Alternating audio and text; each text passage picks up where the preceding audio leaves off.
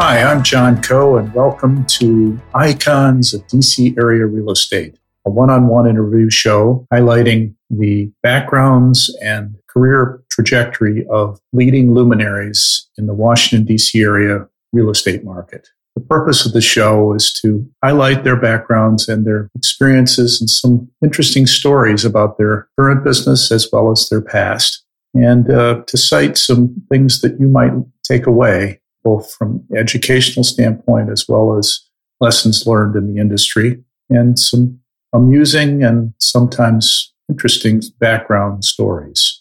So I'm hoping that you will enjoy the show. Before I introduce my guest for this episode, I want to share some information about Coe Enterprises, my company. It serves income-producing real estate market participants through 4 distinct platforms. First, I advise early-stage real estate companies on securing project financing and on forming and executing operating and financial strategy. My current clients include Brick Lane, a multifamily investment and development firm who began in DC and has expanded to the Southeast U.S. with many acquisitions and projects, and One Circle Co., an early-stage multifamily developer and investor in Boston who is nearing their first development project. 2, career counseling for early and mid-career real estate professionals with a program approach, including 2 one-hour sessions and follow-up 6 months progress reports. My clients range from recent college graduates to mid-career executives who are contemplating change. And 3, of course, this podcast, with 58 episodes sharing knowledge and insights of market leaders.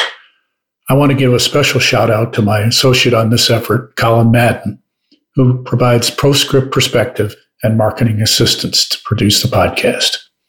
And finally, for deriving from the podcast listener base and my experience as a ULI mentor, Colin and I initiated the iconic Journey in CRE, a community of young professionals from 22 to 40 years old who participate and contribute to online and live meetings, property tours, mastermind groups, book readings, and career resources. In summary, Coe Enterprises' mission is to provide, motivate, and guide high-achieving individuals and young companies to get the results they want, and in doing so, to elevate the already DC area real estate community. To learn more, click on my website, coenterprises.com, or reach out to me at john@coenterprises.com to learn about any of these services. Thank you for listening. Thank you for joining me for another episode of Icons of DC Area Real Estate. My guest today is Yolanda Cole. Yolanda is the senior partner at Hickok Cole, architectural firm in the city. She and her partner, Mike Hickok, formed the firm about 20 years ago, and she's built it into one of the leading firms in the city. They are doing some very interesting projects, including the American Geophysical Union building we talk about, which is the first net zero office building in the city.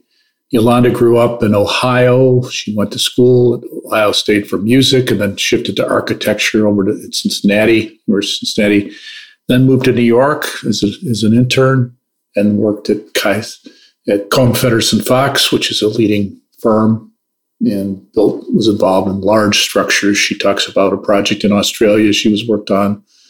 Then she decided to go into academics for a while she had her first child, and at Lehigh University, then shifted over back to architecture in Washington. She came to DC working for Kaiscon in Florence, big firm here. Was then approached on another opportunity for an interior design firm. She built that practice up.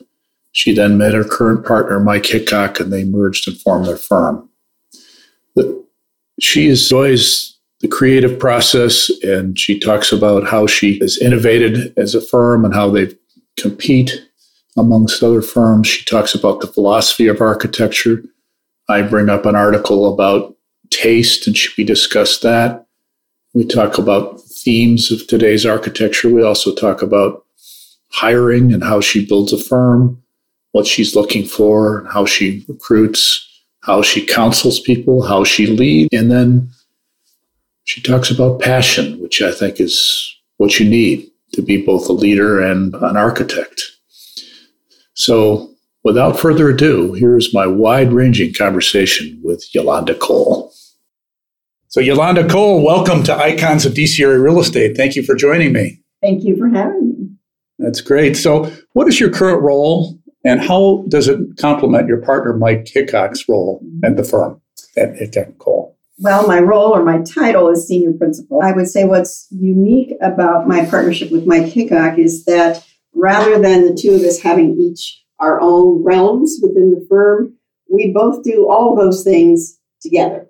And this is not common in the architecture field. In most partner, and usually there's more than two, but divide and conquer. So someone might be focusing on the management of the firm or the business development aspects of the firm or the design or the strategic direction of the firm. But I would say we have a similar set of skills and we do all of those things and we basically do them together.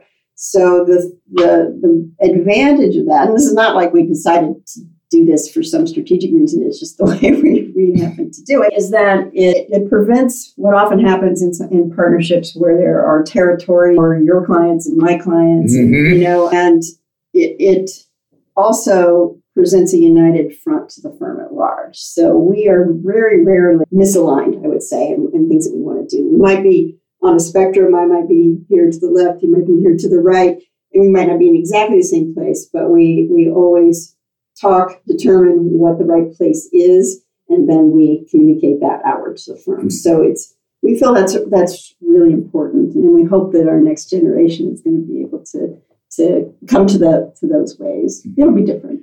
Now, I assume that you have strengths that he doesn't have, and he has strengths you don't have. So does that complement well as far as and you look at each other when something comes up? That's more your baby than mine. I would say that's probably true. He is more the people person. I'm probably the tough one around the house. I would say I expect a lot of people, maybe demand a lot of people. I want to see people perform. I want to see them do well. I'm happy to help them do that. I think Mike's a little more on the feeling side of things and more on the thinking side of things, if you will. Interesting. It's probably a reversal of what you might imagine. Okay, we should explore that more. Yeah, maybe so. So how does this collaboration help you and the firm? I mean, what if it was just you alone or just him alone? But I mean, why is it a partnership like that? Why not just, one being the senior leader and the other one just kind of letting the other one do it? That would be hard. I mean, I think you need a buddy. I think you need somebody to bounce off of because, we all might think that we're right in what we think and how we might do it, but it's always good to hear somebody else's opinion, right? Or have another angle to it. So we depend on each other. So why not a third then or fourth? Yeah, you could. You can. It becomes a little more difficult. Both of us have had partners where I've had two partners and there was a threesome at the top. And what happens then is you get triangulations. And so sometimes these two are together and then these two are together. That's okay if it switches around, but if it becomes a 2 against 1 or a 3 against 2, on a regular basis, then you start to get some camps, I guess you will. So I think, you have to work hard for that not to happen. Mm-hmm. And you have to choose your partners wisely. Understood. Because architecture has timeless aspects to it, yet must adapt to change. Do you think the COVID-19 crisis will overlay secular changes in the industry? Office space seems to be the most susceptible to change. However, there are other indicators, or are there other indicators you've witnessed and believe will have lasting impact?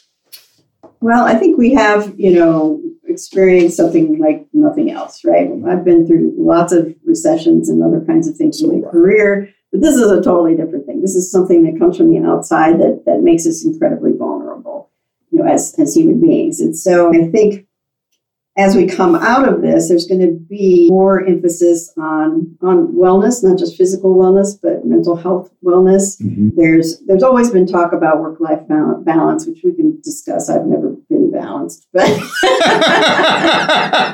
I'm not sure it really exists. But I think that people will continue to want to work remotely, at least in part.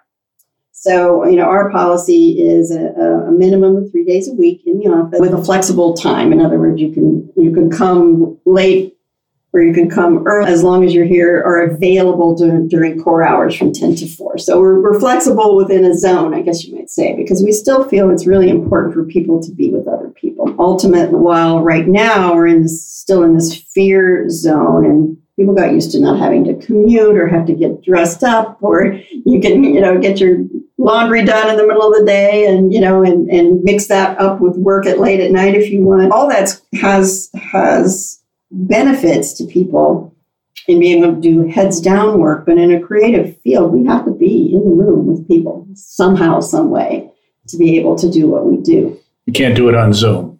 I don't think so. I really don't. It's possible. We did it. We have been doing it. There are all kinds of electronic, and software tools that we've been able to use during this process. But I can tell you, in the first week that I came back, I wandered by someone's desk and saw something on their screen that I had never seen before because I hadn't had a Zoom appointment with that person in order to see what they were doing, right? Mm-hmm. And, it was a new project. And so I got to sit down and I said, well, show me what, tell me about this. What are you doing? Let's talk about it. That interchange would never occur in the Zoom world where you have to, make your appointments for every chat that you make. And you can do a lot, but I don't think you can do it all. So I guess we're going to be in a combined or hybrid world, and even the hybrid world is going to be tough for a while. I think people will still have setups at home. We have all on laptops. We converted to totally mobile, so that people can take their machines back and forth. We'll see. You can ask me in another couple of months, once people all get back into the office. But I think it's important. Well, I'd like later on in our conversation, I'd like to dive into the design aspects of what you're thinking about and what your clients are telling you. Because it's a real open question right now, it seems, especially in the office environment, it seems to. But I'm interested in the other environments as well as the other things you're seeing. Mm-hmm. So now let's turn the page back to your origins, Yolanda. Can you tell me a little bit about where you grew up and what your early influences were and your parents a little bit? Well, I was born and raised in a tiny town in southern Ohio called Waverly, so about 5,000 people. It was a post-war boom town that had at one time been on the Erie Canal, but the canal was long gone. So it was a historic little town that went by the wayside and then experienced a boom after the war because there was a factory outside of the town that manufactured a certain isotope of uranium. Get that? Wow. In this teeny little town, right? My father was an accountant and an attorney, and he had his own business. So he had his business out of a house that was next to the jail, which was next to the courthouse on one of the main streets in town. My mother was a home economics teacher, so she was teaching in a high school in a rural area in this southern Ohio town. So over time, though, my mother was recruited to the state vocational education department. And at the end of her career, she was the assistant state director of vocational education in the state of Ohio. So she kind of went from this very small rural, and she was born in a rural farm town, to high up in state government during the period of time when I was growing up. Mm-hmm. So did you move to Columbus then at that point? Yes, moved to Columbus when I was around 7. But we had houses in both locations. So my father's business was still in the town, Waverly, and my mother was working. Yeah, and we traveled back and forth for years. And so neither of your parents were creative, quote unquote, people. So where did the creative spark start with you?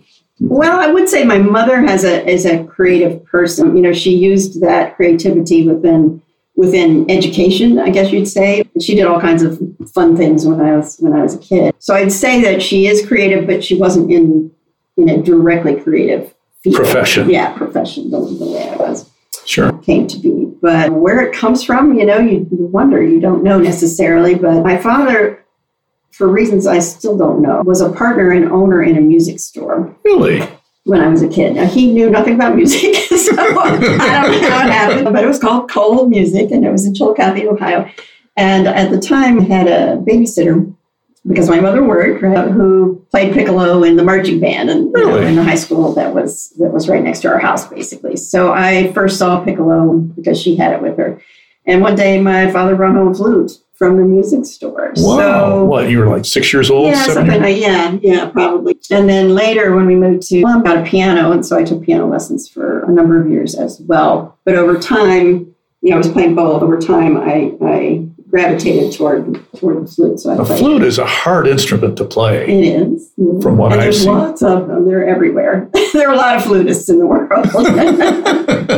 It's easy to carry around. I guess that's the good thing about it. But it must have obviously, when you first started, because you became a major in it, in music. So what was it about it that just really got you going compared to other academic pursuits at the time? That's hard to, it's not like when you're 7 or 8 or 10, you're not really thinking about, okay, this is what I'm going to do with my life. But as far as, going out to play, kick the ball or do something with kids, you were probably focused on music, or at least had more interest in music. Yeah, I'm more of a cerebral type anyway. So, kind of internal, I guess. I'm an only child too. So there's kind of this, it's an aloneness, but it's not a sad aloneness. I mean, people think, oh, you're an only child, that's really sad, but it's not. If you're one of them, you are who you are.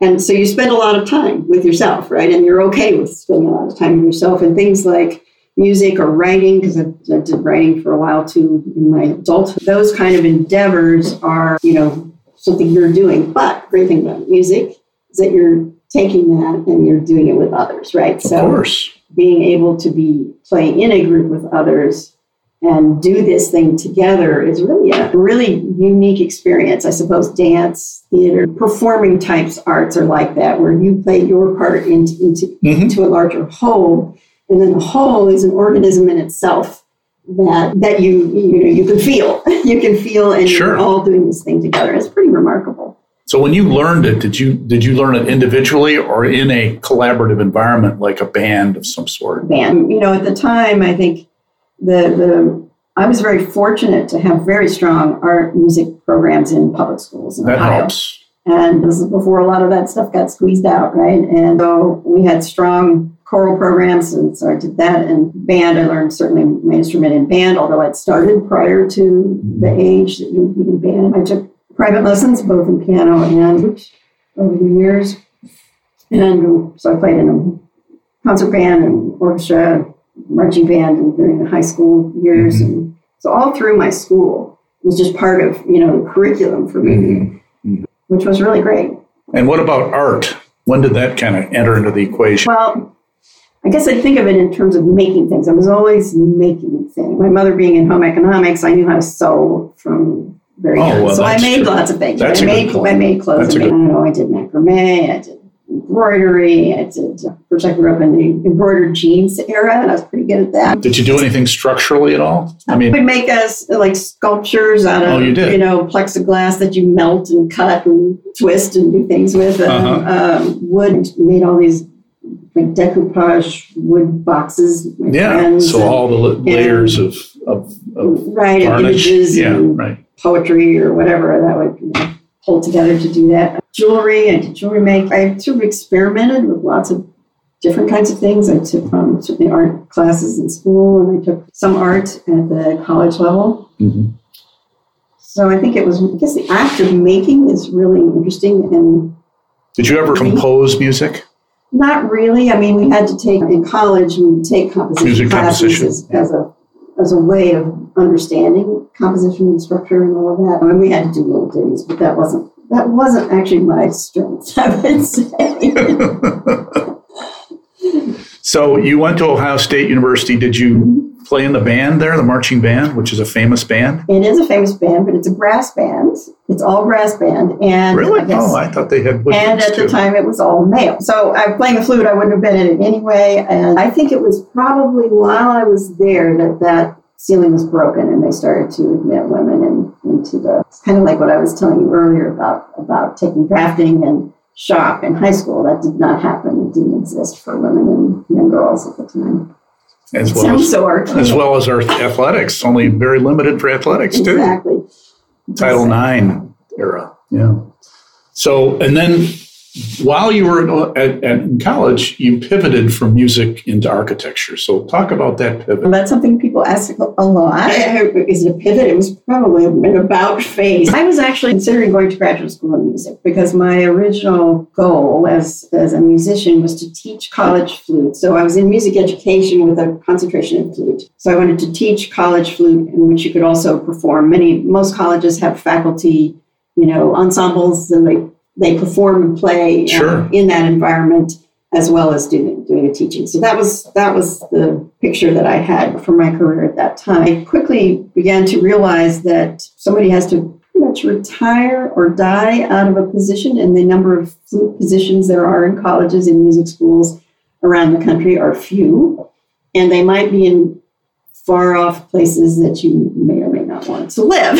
Well, did you think about expanding to other, I mean, like being orchestra, like a conductor, or doing other things other than just flute? No. Teaching and flute were where I was.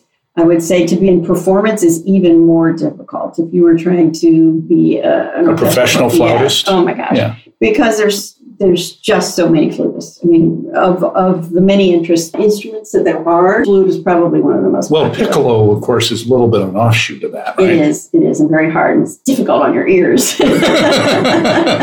Apparently, a lot of piccolo players have problems with their hearing.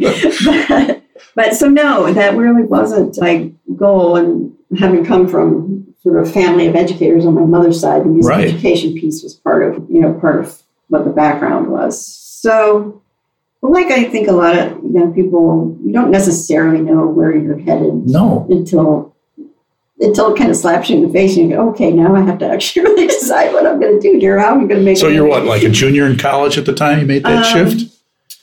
Well, no, I was probably, because I was actually starting to look at graduate schools at that point. And I think my teacher at the time, her contract was not renewed at Ohio State because of a quibble with the orchestral director, I guess, stuff that was political and didn't seem to have much to do with, her quality as a teacher and a player who I had a lot of respect for. So she ended up going very far away and teaching in a small college in Texas. And so that was like, oh, if that could happen to her, that could happen to me. And I felt, I guess, a piece of it is wanting to have a little more control over your destiny, maybe. Looking back, I could say that. Whether I thought of it that way at the time, I don't know. So I decided I was just going to do something else. I can't tell you the day it happened or how it happened, but there was, some kind of an epiphany. And I decided I was going to be an architect. And it's really hard to say how that came into my... I mean, had buildings interested you? I mean, what was it that, Well, a couple of things that I can point to that probably had something to do with it. When I was about 12 years old, my parents built a house. So in Waverly, in a small town, there was a man-made lake with a housing development around it. And so they decided to move from in town to the house. And I was really fascinated for whatever reason with all the plans. And so this was plan book era. We didn't hire an architect to do this, right? You find a plan and you find a builder and you do that. So I was totally into it. I can remember riding my bike down to the store downtown where they had plan books and just being, I don't know, I can't tell you why, but I was really into it. I watched the house get built. My parents actually let me do tile patterns in the bathrooms at 12, which kind of blows my mind, but they let me do it. And so I think, there must have been a spark there, right? Seeing that building in that process. I can also recall a childhood friend. She was a friend of the family. They lived in Dayton, Ohio, and she was my age. Her father were friends of my parents. He was an architect. And that's the only other architect I ever met. Human being architect that I had ever met. Mm-hmm. And I remember that they had a very cool, 60s style house with all the latest furnishings, and it was, that was the era of the ranch. Oh, of course, yeah, sure.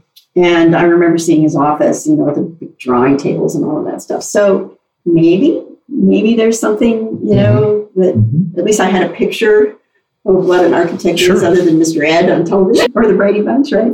So I don't know. Sometimes you don't necessarily know where it comes from. So then why you went to Cincinnati? Yes. So why there? Well, my parents had funded my musical education, and when I told them I was going to go to architecture school, and my dad said, "That's great. This one's on you." Yeah. And so I had to cobble together some loans. And Cincinnati is a co-op program, meaning that it's a 6-year professional degree program, and after your second year, you can start to work. It was a quarter system, and every other quarter you could go and get a job anywhere you could find a job, and they had ways of helping you do that. And so you were learning, getting paid, and also they it's on-the-job training. Scholarship. They gave me a scholarship. I had loans, and then also I was able to work. And I put my 2 quarters together instead of having them separated. I would cobble on summer with the last quarter, so that period of time was a bigger chunk of time, 6 months. And being an older student, somebody who already had a degree, they were much more flexible with how I wanted to do that. So getting big chunks of time where I could actually spend time in an office and learn on the job, I guess you'd say. Cool. That was a great experience. And we actually recruit students here from the University of Cincinnati. Would you encourage that kind of education for architecture, across the board, or in different schools have different ways of doing it? Yeah. I'm curious. Well, I think it was really good. For me, it was really good. As I said, I was in a different stage, of my career. I'd already been through a college experience, if you will. I think being on this side, having someone have real work experience makes a huge difference. And when I went to graduate school, Columbia, which I guess we'll get to here in a minute, having had that real world experience actually made me a better graduate school student as well. So I think being in an office and really understanding what it is, what architecture is, especially if you're in the commercial world, you're working in teams. You're not at the studio making your design, your vision all by yourself, and it's all yours, which is the way architecture had been taught, that you're the artist and you alone make this thing or space. But in reality, it takes lots of people to design and build a building. It takes leadership in design, but it takes a lot of different people with a lot of different skills to do these things. And the sooner people understand and see that, and understand that there are a lot of many paths that you can take within the architecture profession, I think the better. Yeah. Well, it's interesting. You had a 4-year degree in music, more or less. Then you go into a 6-year degree. Yep. Which I guess was an undergraduate program again, right? Yes. Like a second undergraduate degree. And then you go to a master's program, right? So in essence, you had 10. Yeah, that's a lot of education. And a lot of college loans. But yeah, I would say when you go to architecture school, there are different kinds of programs. There's arts programs and science programs and professional and non-professional degrees. And so typically you can't get through architecture school in less than 5 years. 5, yeah. So having not known anything about architecture, I could have gone directly to graduate school, but that would have felt like a total leap of faith. And because of the co-op program and Cincinnati having a very good reputation, I decided to go that route. Now, I went 4 years of that at Cincinnati, and I worked in Cincinnati, I worked in Chicago, and then I went to New York City, and I didn't go back. So I stayed in New York and transferred into graduate school at Columbia University and worked at Kohn Pedersen Fox.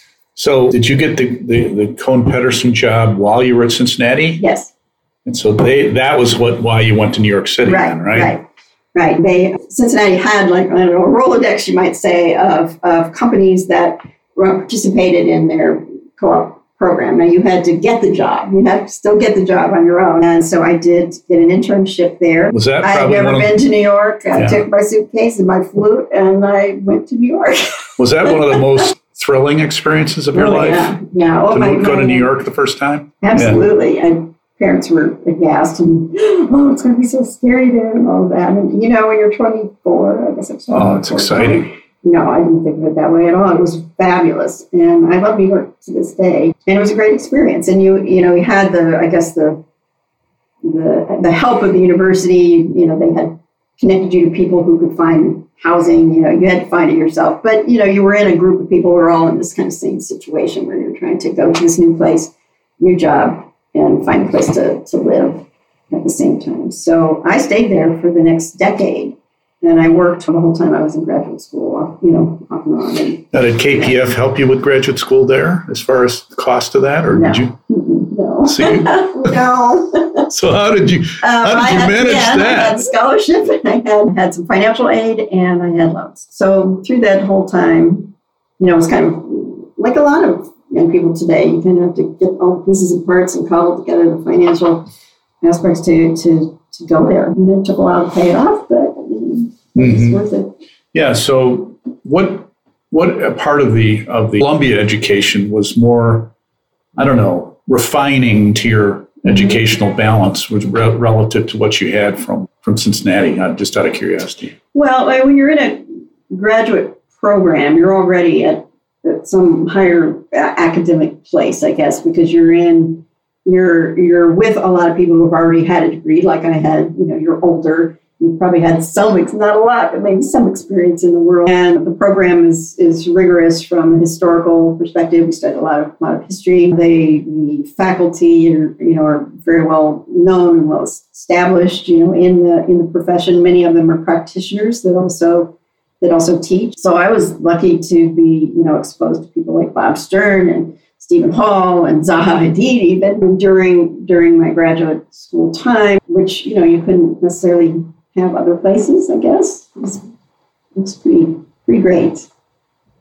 That's great. So then you were at KPF and you were there for, you said 10 years. So, so 2 years of graduate school and then 8 more years professionally. And then I think you went on to Australia for one of your projects. So talk about that a little bit. Yes, that was toward the end. I guess I would say I was working and going to school simultaneously. So it was kind of this flow of both during that whole period of time. And in 1988, I had the opportunity to work on a mixed-use high-rise, so 1.2 million square foot office building with a shopping mall in the base of it and a restaurant at the top. Was that Westfield your client, or who was your client there? Well, the original client was Alan Bond, and so he's Australian entrepreneur. Mm-hmm. During the project, he was actually put in jail, and oh my goodness! And it was purchased by a Japanese company. Wow. So that was kind of wild, but he was a character. That guy, he was actually English. He had been a sign painter and moved to Australia in the wild days and lived in Perth, which is kind of the wild west of Australia, at least at that time. So he was quite a guy, and he became heavy in real estate. He was cross-collateralizing his properties to get financing for the next one, and eventually got caught up in all of that. Mm-hmm. But that was something, yeah. But that was just a really wonderful experience. We designed through design development in New York, and then took a team over to Sydney, Australia. We were partnered with a local firm there that was the architect of record. And so we took it through construction documents and well into construction over a couple of years during that period. So it was. Were you the lead on it? Or? I was the designer on the project. There were other senior designers, of course, in New York above me. But yeah, there were a team of probably 6 people. So other people rotated in and out during that period of time too, coming over. Was that your largest project to date at that moment? As far as yeah. I assume you worked on large projects in New York, though, I imagine. Yeah, right? Most of the stuff that I worked on was pretty large scale. Mm-hmm. I still want to do one that's tall around here, though. Well, unfortunately, the district law doesn't require that. But you go to Northern Virginia, certainly. Yes. Yeah, exactly. So you came back from Australia, I guess, back to New York, I guess, and then what? Yes, bought a house out on the Delaware River in the country. This is after you left KPF? Or? Well, I came back. I got pregnant, so with my daughter, and decided to bought a house on the Delaware River, but still had this shoebox that we lived in New York. So we lived in a 350 square foot studio for 10 years. Wow. Well, and so when the micro unit thing came up here, I just, the New Yorkers are like, we've been doing that for decades. So we had the apartment in New York, and then bought this house out on the river, and it was this old stone house from the 1700s. And wow. Eventually we renovated it and all of that. So I ended up moving out there to teach at Lehigh University as an adjunct professor, doing some design studios, and started a small company out of the house while my daughter was young and growing up. So what was that experience like teaching as opposed to practicing? I mean, did you enjoy doing that, or what? Well, remember, I had a music education degree. I knew. So I taught private flute through, for many years through that process. So, teaching was in my DNA. Yeah, somewhere in there. Yeah. And design studio was the place that I, found myself and doing some lectures and things things like history of, well, actually architecture and music. So I did kind of dabble around and looking into the relationships between architecture and music. So that was fun. But I did find I was designing houses and renovating houses and doing some small commercial work, but it really wasn't for me.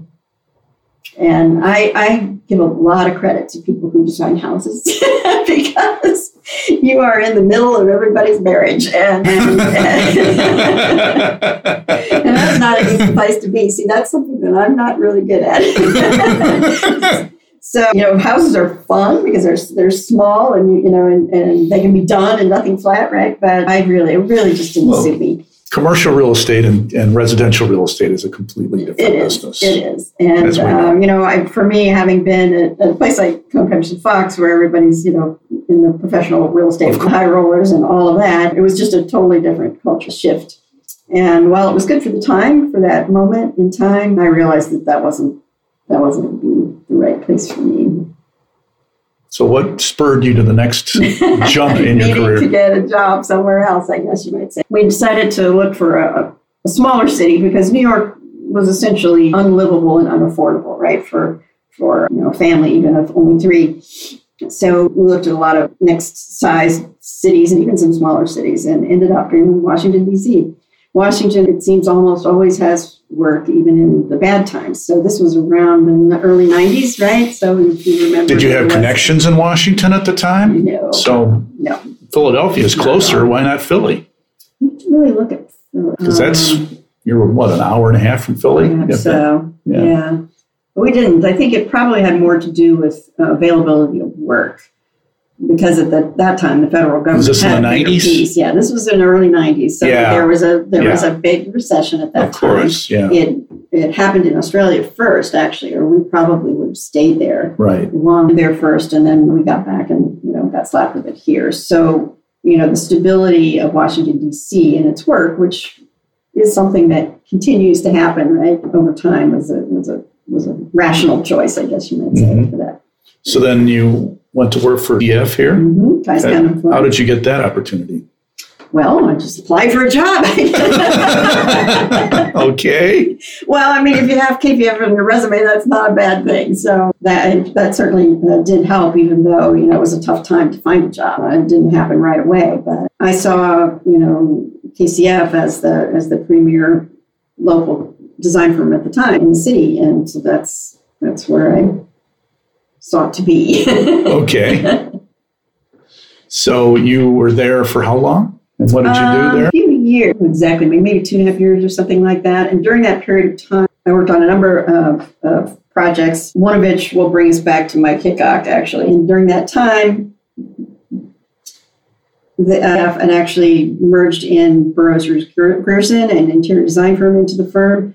And then later on, Smith Hinchman Grills came and actually purchased KCF. So there were these mergers, and Smith is from they're a Detroit firm, aren't they? Yes. And then they became Smith Group. It had many different name changes like that. That's my hometown. KCF, SHG, and then became Smith Group. So during that period of time, when all that change was happening, I was looking around to see what else I might do.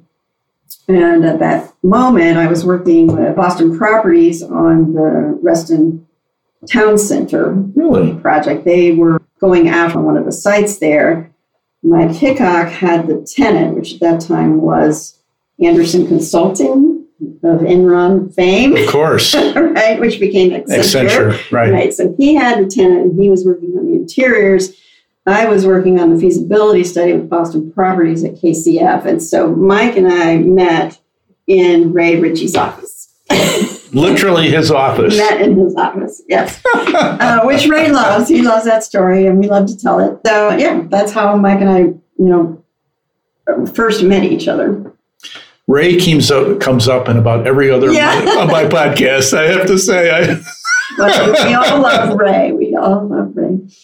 So, yeah, that was the first time we met, and we worked through that process. And that was the same time where I was looking around to do something else.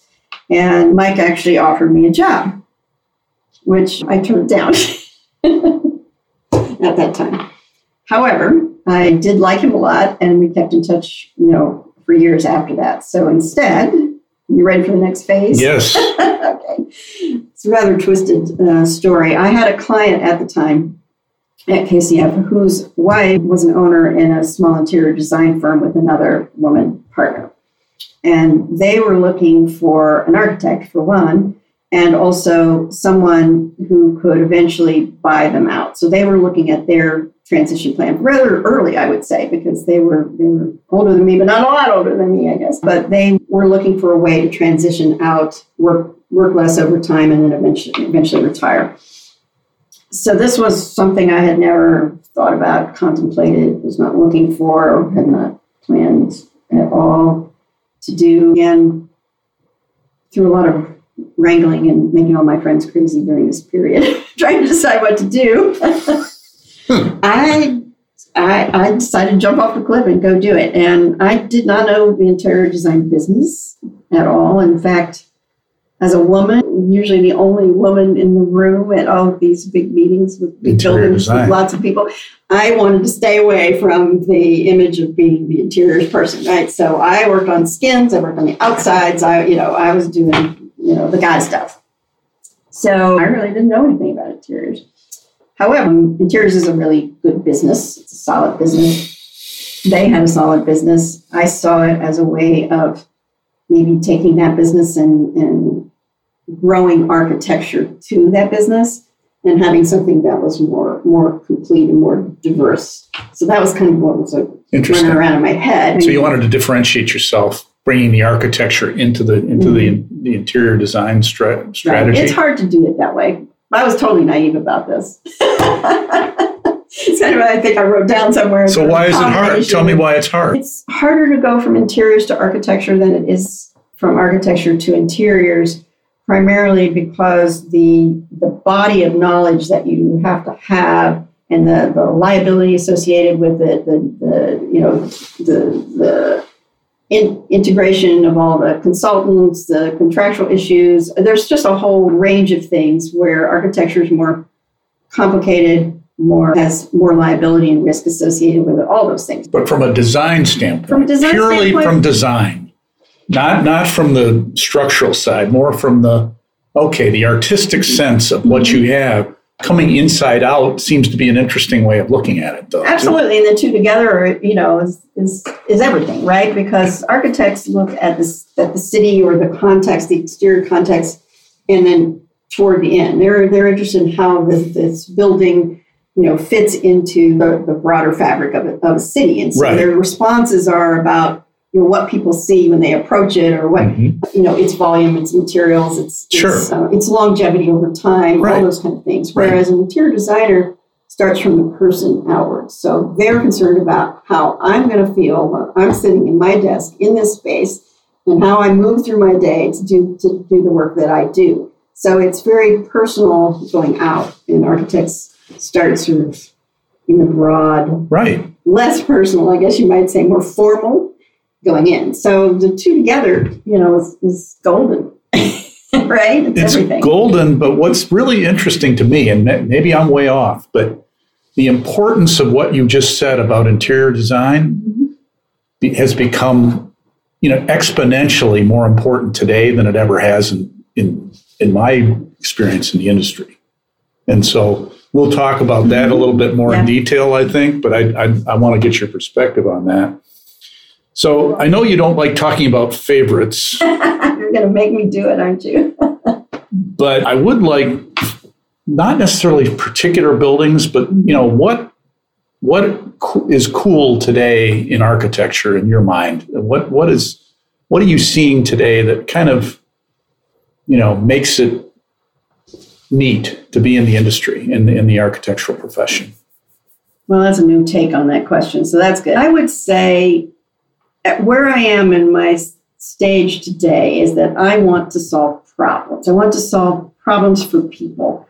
So I am particularly passionate about how we solve our housing issues. And that's not just to say affordable housing, which is an enormous, challenge that we have everywhere, across the nation, but housing, along the entire spectrum.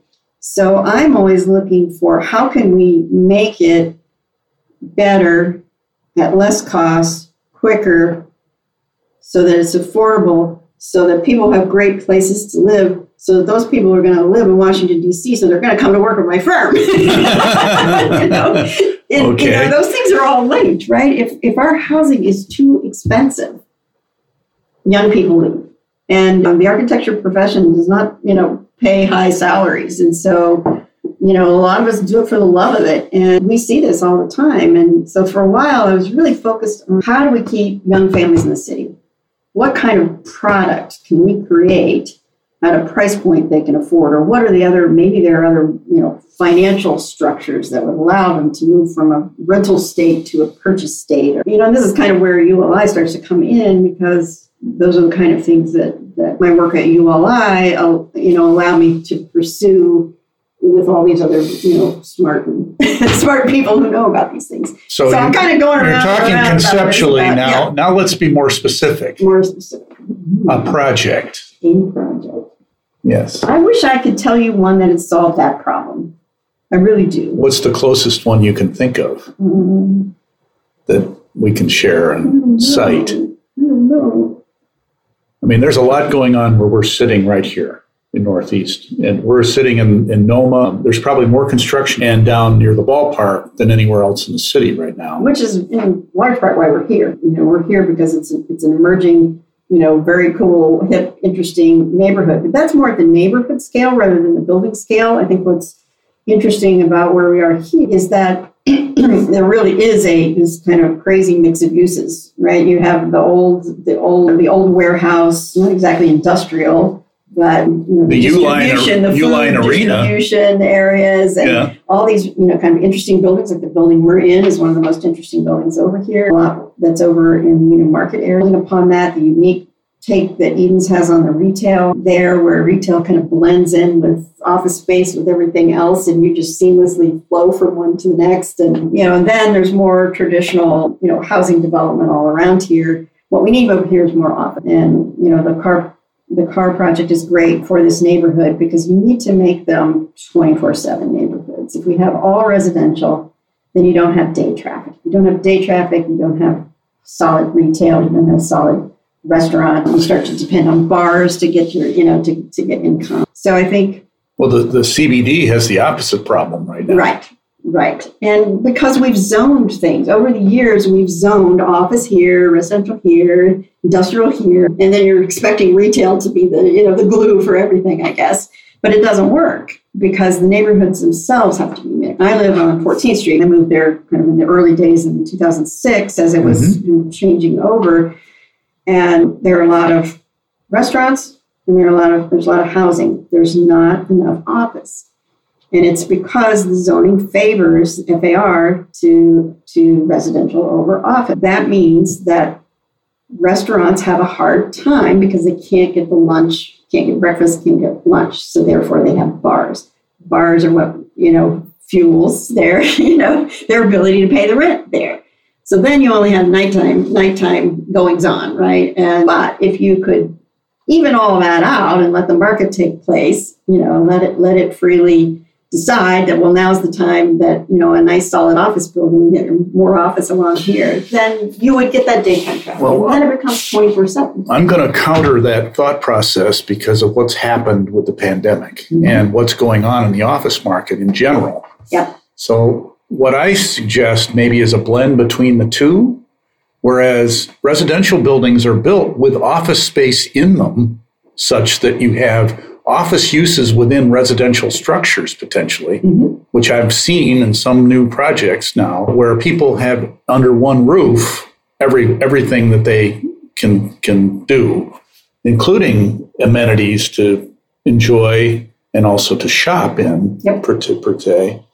So one office developer, and you cited a project that Oliver Carr is doing here, his approach to office is make the feeling like a hotel as you walk in. That's kind of his latest mantra.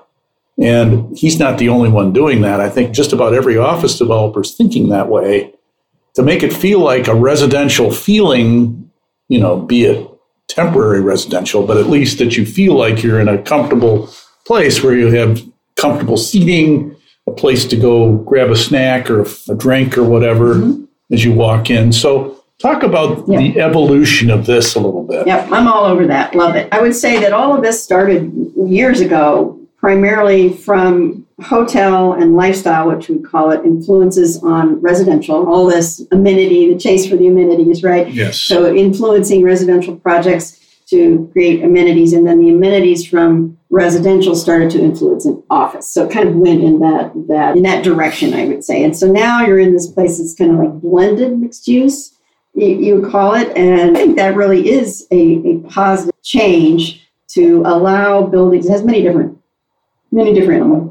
positives that the person themselves, that they experience it, can go from office to home to amenity to, if they want to play pinball or do golf, golf. Sure. Golfing, what do you call those things? Simulator, there you go. Or, meet people to in a co-working space, right, to start up a new business, whatever it is. It's all good. I think the thing that we're running up against right now is that buildings over time, just like the zoning that I was mentioning earlier, have been built to that specific use, right? So our city has giant blocks that are made for big federal tenants, office tenants, right? So they're fat, big, and chunky. Whereas, a hotel or a residential building wants to be narrow because you need to have access to light.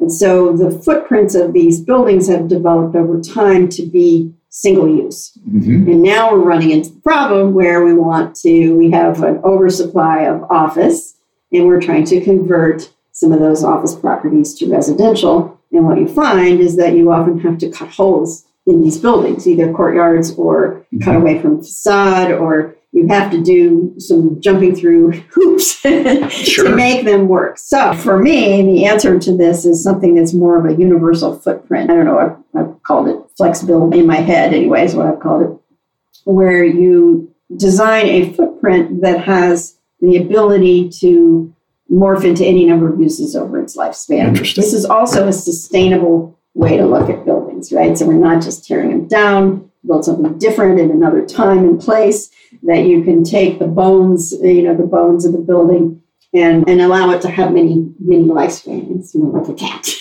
Yes.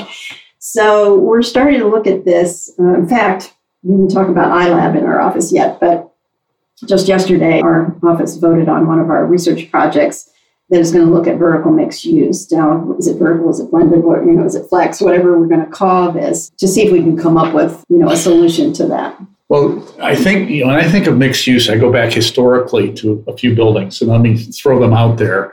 I don't know if you've ever been to Water Tower Place in Chicago. Yep. That was probably the first pure mixed use building I was ever in. And that goes back to the 1970s, I think, where the ground floor was retail, and then it was like 6, 7, 8 stories of retail. Then there's a hotel, and then on top of that is residential in a kind of a layer cake type setting. And then I go to New York and I look at Columbus Circle project, which is this huge mixed use project as well, which may actually be a KPF design. I don't know, but no, I don't believe it is. And then I go to the Wharf here in Washington, large mixed use. But there you've got the ceiling, so it has to be more of a side-by-side mixed use instead of stacked as much. And then I look also in Georgetown at Georgetown Park when it was built, which has retail down and at street level, and then above it is residential, another interesting mixed use. So how has that evolved over time? I mean, well, it's interesting that you mentioned that, because I worked on a building practically across the street from Water Tower Place in Chicago when I was at KPF, which was 900 North Michigan. Sure. And so that building was similar to Water Tower Place. It had a shopping mall, had a hotel, it had office, and it had residential. And it's vertical, all vertical. So this kind of vertical mixed use has been around for a long time. That was in the 80s. So I don't know what happened over time, but it has a lot to do with the financing and who's backing the money behind this, because they want an exit strategy. And so if you're a specialist in office, then it's hard for you to get your arms around, well, what happens if the hotel, and I want to out of this office, how do I sell a piece of a building? So I think a lot of it had to do with the way the financial structures evolved over time. I mean, that's not my specialty, but it seems like we used to do it, and then we didn't do it for a very, very long time. And so if you were building a mixed-use project, you were building an office building next to a residential project on a podium, a shared podium, which would have retail. And so we've done lots and lots of that. That's a more traditional mixed use. But even the building I was telling you about in Sydney, we had a shopping mall on the bottom and then office above. There was no residential in that component. But I think we're kind of circling back around to see if we can revisit that. And many of the companies, not just the development companies, but people who finance development companies, are in more markets simultaneously than they used to be. So we saw a lot of our developers, as housing became really big over the last decade, local developers who were strictly office became office plus housing, right? Sure. And started to move in that direction. And we moved in that direction as a firm as well. And so now if it's all in one house, people understand it better, but they still have to get, the financing for it. So I think you have to find those people who are comfortable with that arrangement. And again, you'll need to ask somebody else about that in one of your podcasts. I'll push back because I was a finance guy for a long time. Okay, you're going to tell me. I'll push back a little bit because regional malls, when they were originally started, were basically mixed-use projects in many ways, and probably more complicated than most mixed-use because you are aggregating 5 or 6 pieces of land together because the department stores would be owned separately. Yep. The mall, plus you had peripheral land where you sell parcels. So it was more of a land development play, which is a complicated animal to put together in any event. But the other thing from an architectural standpoint with mixed use is the integration of the uses and how the transitions take place, loading, parking, utility, the aspect of retail being below residential and the smells, the sounds, the whole thing, how you design around those issues. That has to be somewhat complicated. Yeah, it is. We're actually working on a building right now in Clarendon that is retail on the bottom and then there's 2 layers of office and then residential above. And, it would be easier to put office over residential because of all the plumbing and everything that has to come down through the building. But in terms of, the rent structures now, it's better for the residential to be on top. I don't know. So those, there are physical, architectural problems we need to solve, which is that's in our world, right? These are the things that we like to solve that would be involved in this concept of a flexible building or a blended and vertical mixed use. So that's exactly what we're about to undertake in a study here. Are there technical advantages, or not advantages, but technical advances that allow for this flexible design project that you've seen recently in the architectural area world or the building world that allow the more flexible design structure that you're talking about now? I don't know that it's so much technology as it is organizational methodology, design methodology. We are working on, or have been over the past 2 or 3 years, working on a patent, actually, for something called frames. And the idea is that you create the pathways for all the vertical stuff that goes through a building. So all your mechanical and your plumbing, all of this stuff is designed on a system. In this case, it was designed around housing, but I think it can be, and what we're going to be looking at next is how that can be applied to something more than just housing. And so the vertical mixed use concept. So essentially it's a grid and organizational, 3-dimensional grid and organizational pattern that allows all of that stuff that goes up and down to be pre-coordinated, and it happens all in a certain set of places. You don't have to use all those places, but they happen in a certain set of places. And then your kitchens, your baths can be designed. You can design a whole series of those such that the plumbing and the HVAC always ends up in those places. So you end up with Is this a modular? It can be. You can do it with conventional construction, but it is setting us up to do component modular, pod modular, and unit modular. So you can it's the precursor to being able to do that. But the beauty of it is that it's flexible. It doesn't have to be modular units, which have, I'm all for, but there are barriers to that in the marketplace as well. So if you can find the magic, the magic location for things that go up and down through a building, that includes elevators, stairs, and then all of the HVAC. Yeah, and the structure, where the structure comes down and how that integrates with parking. If you can find the magic that is common between different kinds of uses, then you can go ahead and stack them in the most efficient manner. So that's what we're trying to get at. What I've seen with mixed use like that is usually you don't have a universal, curtain wall. Sometimes they change based on the uses. I don't know if that's an architectural element or whether there's a structural reason for doing that. Not a structural reason. It's just to kind of show so this is your office, this is your residential portion, et cetera. Is that it? Well, I suppose if your intent is to communicate the different uses on the outside of the building, yes, it's not necessary though. Got it. Okay. So it's really a taste thing then to some extent. Yeah. So I toured the American Geophysical Union building, which your firm designed, maybe not originally, but after the fact, when it was just finishing construction with my ULI mentor group, led by Roger Frechette, who was the systems engineer for the project. Yes. He's somewhat of a cutting-edge engineer, and it's a special project. Unique, probably the most unique office building in the city because of I think he said there were 20 to 25 different systems that they had that were kind of cutting edge, some European, some Asian, different sources for these systems. I don't know, I don't have all those systems here, but maybe you can cite what the design challenges were, why you took it on, what were your goals, as a design, and how did you coordinate with Roger and the other engineers and team members on the project? Okay, that's a boatload here. Well, let's see. Let's start with why did we go after it? I mean, we've always been in, designing in the sustainable world. So this is important to us. Washington, D.C. has been at the forefront primarily because the federal government required, started with LEED years and years ago. Right. So we all kind of, got on that train. And then you say to yourself, well, what's beyond that? What's next?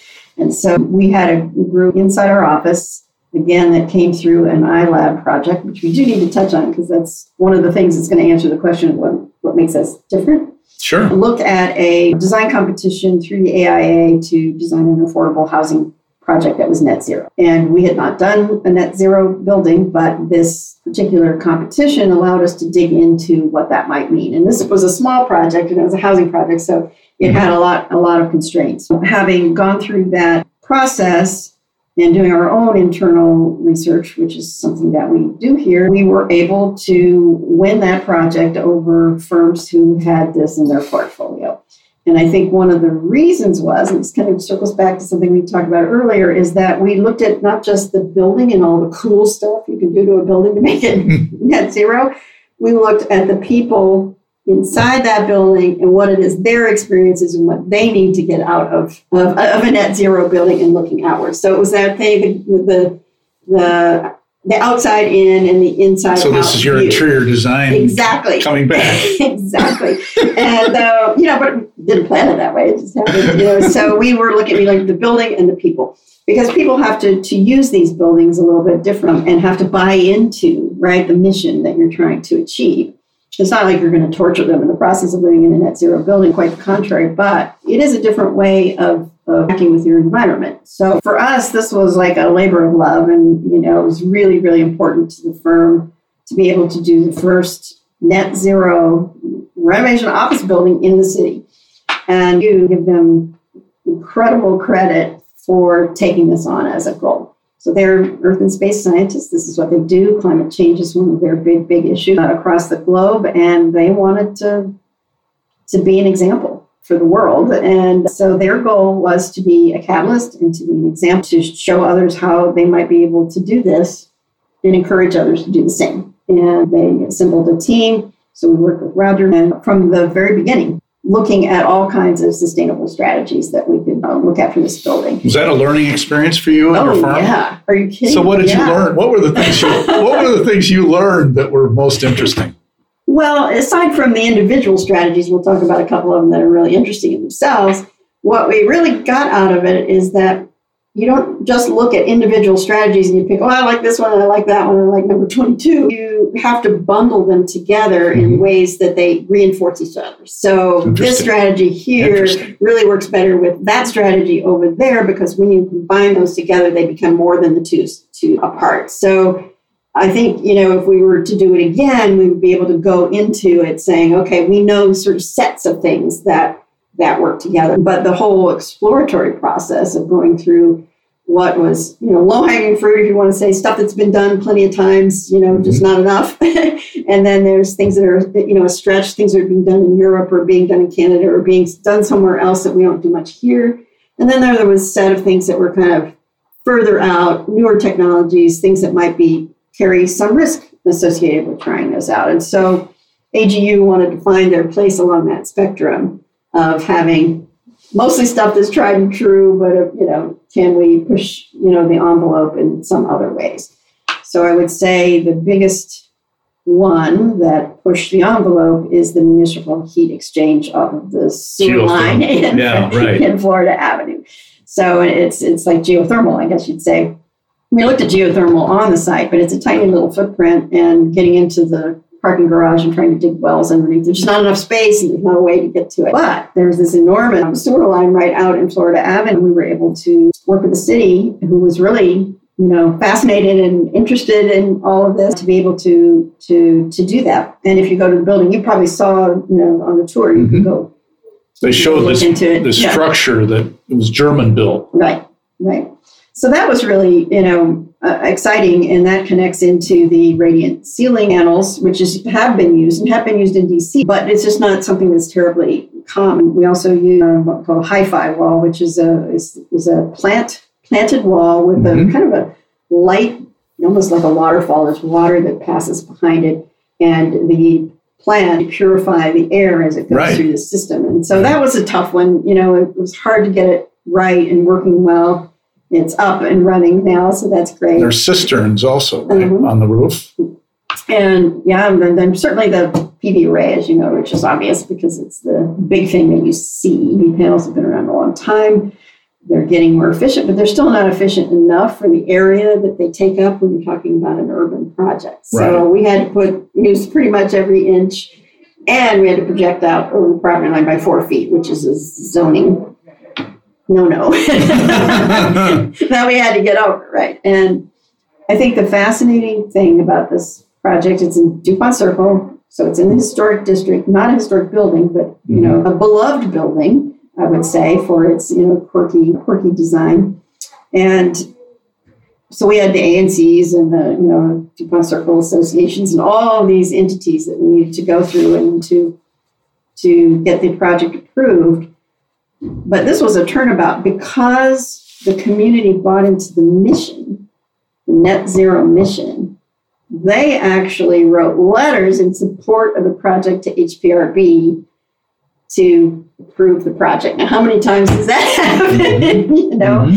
And that's a great sign, right? So what is this building producing now for the industry with regard to lessons learned that after doing it? I mean, this is a science experiment, in essence, by the AGU, because it's a nonprofit. I turned to Roger while we were doing the tour and said, so Roger, if I were a private, developer and I wanted to say, okay, build this for me, could I ever make money with this? He said, no, John, you're not going to make money with this project. Not at that scale. I mean, if you were doing something in the suburbs that was low rise, that had, acres of roof for PV panel and, where you could generate a fair amount of the electricity that way, you could probably make this work. In a very confined state in an existing building, it's a tough thing to do.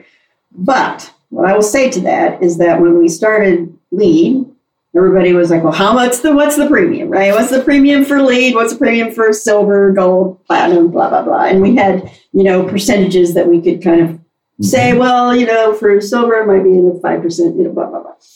So over time, though, the industry changes and adapts to those things. Right. So the materials, the products, the people who are working with them, they start to change to meet the standards, right? And so somebody has to be out front, and AGU just happens to be out front. If you go to California, there's a lot of people that are doing this. They have a climate that's more suitable. So with the pressure of climate change, if you look at jurisdictional codes are starting to get more stringent.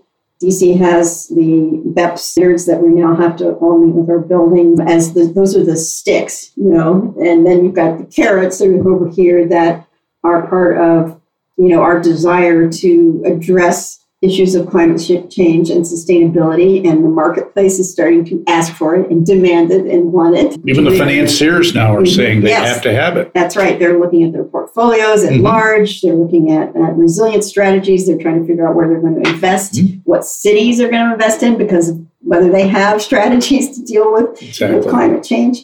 And so between the carrots and the sticks, each side, there's going to be a place where net zero won't be so, such an unusual thing. And products will start to, the PV arrays hopefully will make a jump, in their efficiencies. And technology continues to evolve, right? Yeah. As far as what we're going to see from it, the building has a knock room, if you will, which you probably saw in the basement, where the building engineer can see exactly what's happening in the building. That's cool. We will not know the real outcome of that probably for a year, because they're going to start monitoring it with people in the building, because right now, people haven't been there on a regular basis, and that changes the way that. Right, sure. Mm-hmm. So we'll have data in a year, but it's designed to be 5% in the positive. In other words, generate 5% more energy than it uses. Got it. Because you need to have a buffer, to make sure you're going to hit net zero, because that's really important.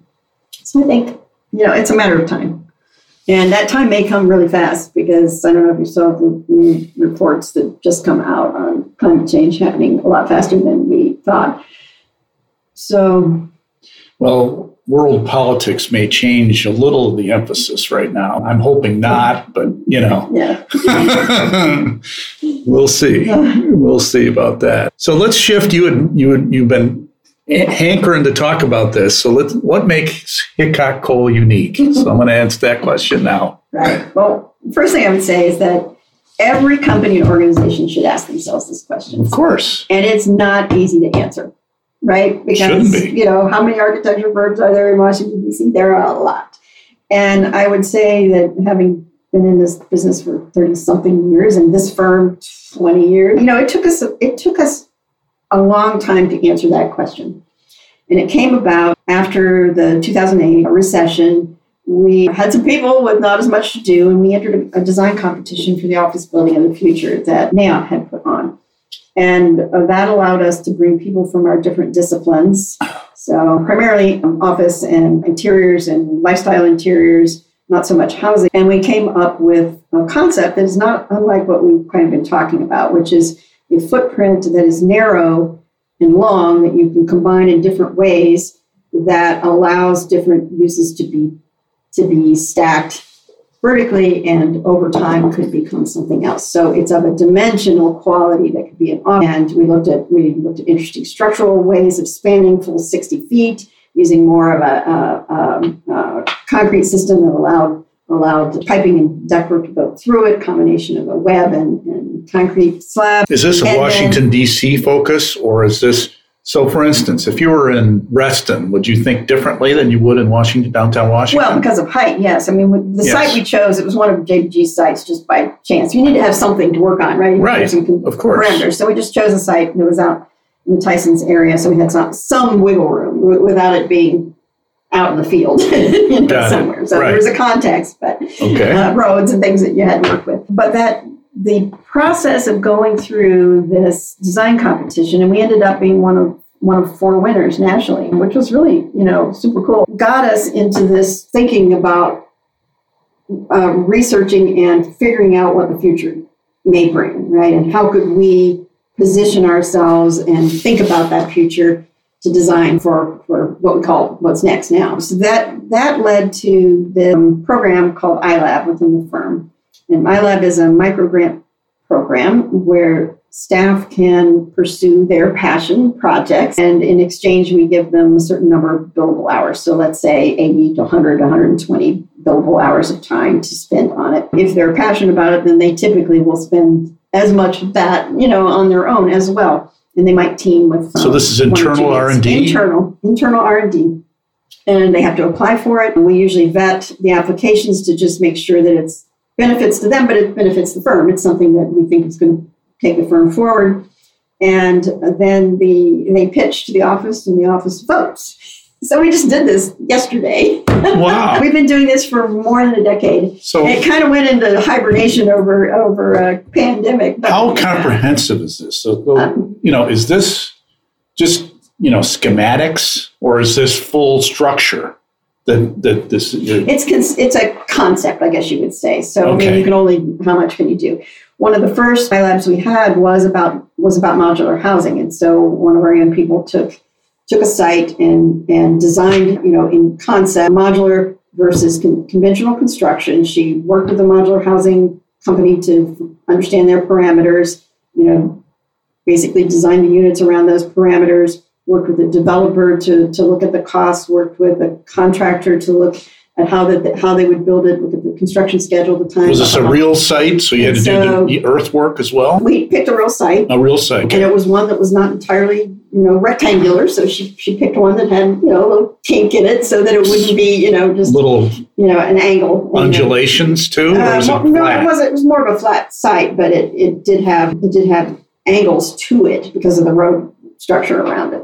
So, she spent a fair amount of time on that. She ended up presenting that at an AIA convention, and the Modular Housing, Organization of America, whoever they are, that association found us on our website, and she spoke to them. So it was really kind of phenomenal. We didn't expect this kind of thing, but once we, had it on our website, and then people started to look for it and Googling it, and then they would find their way to us. We've had all kinds. We did a virtual reality one, which we now have a virtual reality machine upstairs that was built by our IT director. We've had them on. We had a hydroponic wall system that had a little tubing through it that you could growies, I guess you'd say, and use it as a facade system. And a manufacturer came to us and looked at a prototype for it. All kinds of. So back to the AGU building for a moment. Was some of that iLab can't come out of that? So they can use a design competition as their basis for an iLab if they want to. And so there was, the project designer for that project was one of the team members to look into how to go net zero. And so, as I said earlier, having gone through that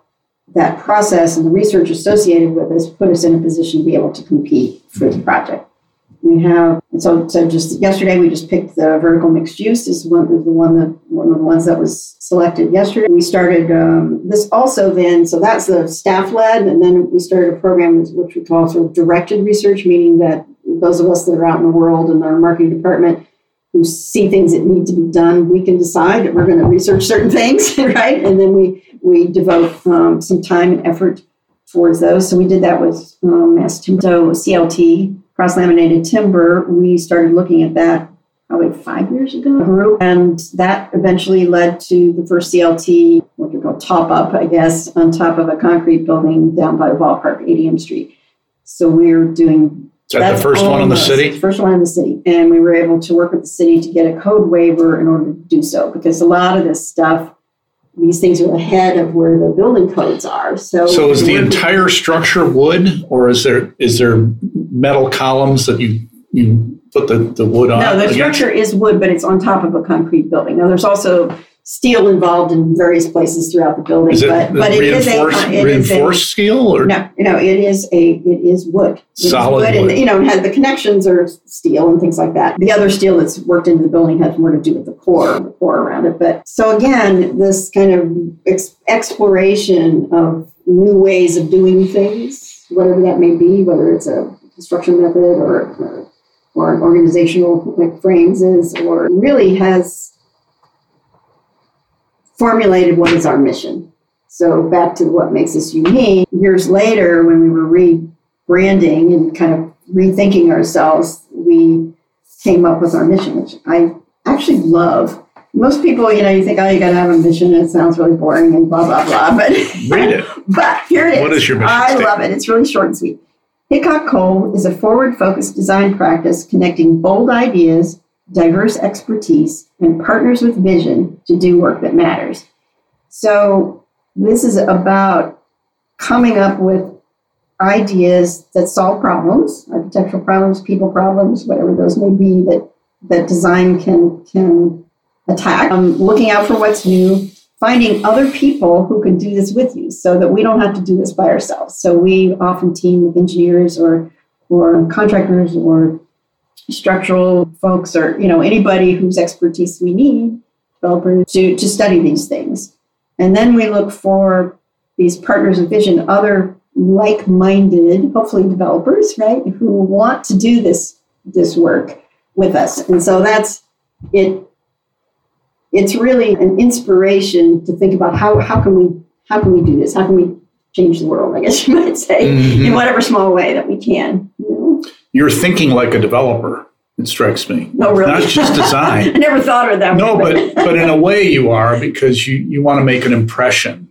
And it's more than just, it's almost like, it's my structure. And you almost have an ownership type sensibility to your thought process. I suppose, but I guess we would freely love to see everybody else do it too. So I guess we're not going to give up our research, but we are hoping that others will follow instead, just like net zero. I mean, we want everybody to do net zero. We don't need to own it, ourselves. Mm-hmm.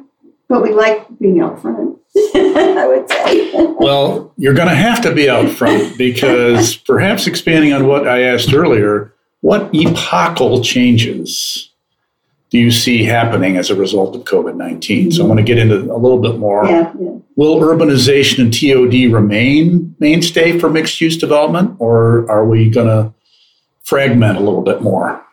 No, I wish I had the crystal ball on this. What I would say, or what we're seeing, is that people don't want to leave their houses right now. I mean, we're in a very unusual spot, like right now, as you and I are talking here today, because we just brought our people back on our 3-day hybrid schedule this week.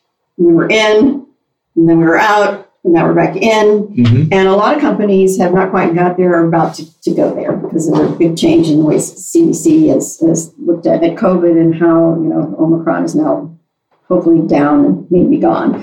So we're going to find out pretty soon. But I can tell you that people got used to not having to get in a car. They didn't have to go anywhere. They didn't have to get dressed up. Mm-hmm. All those things we mentioned earlier.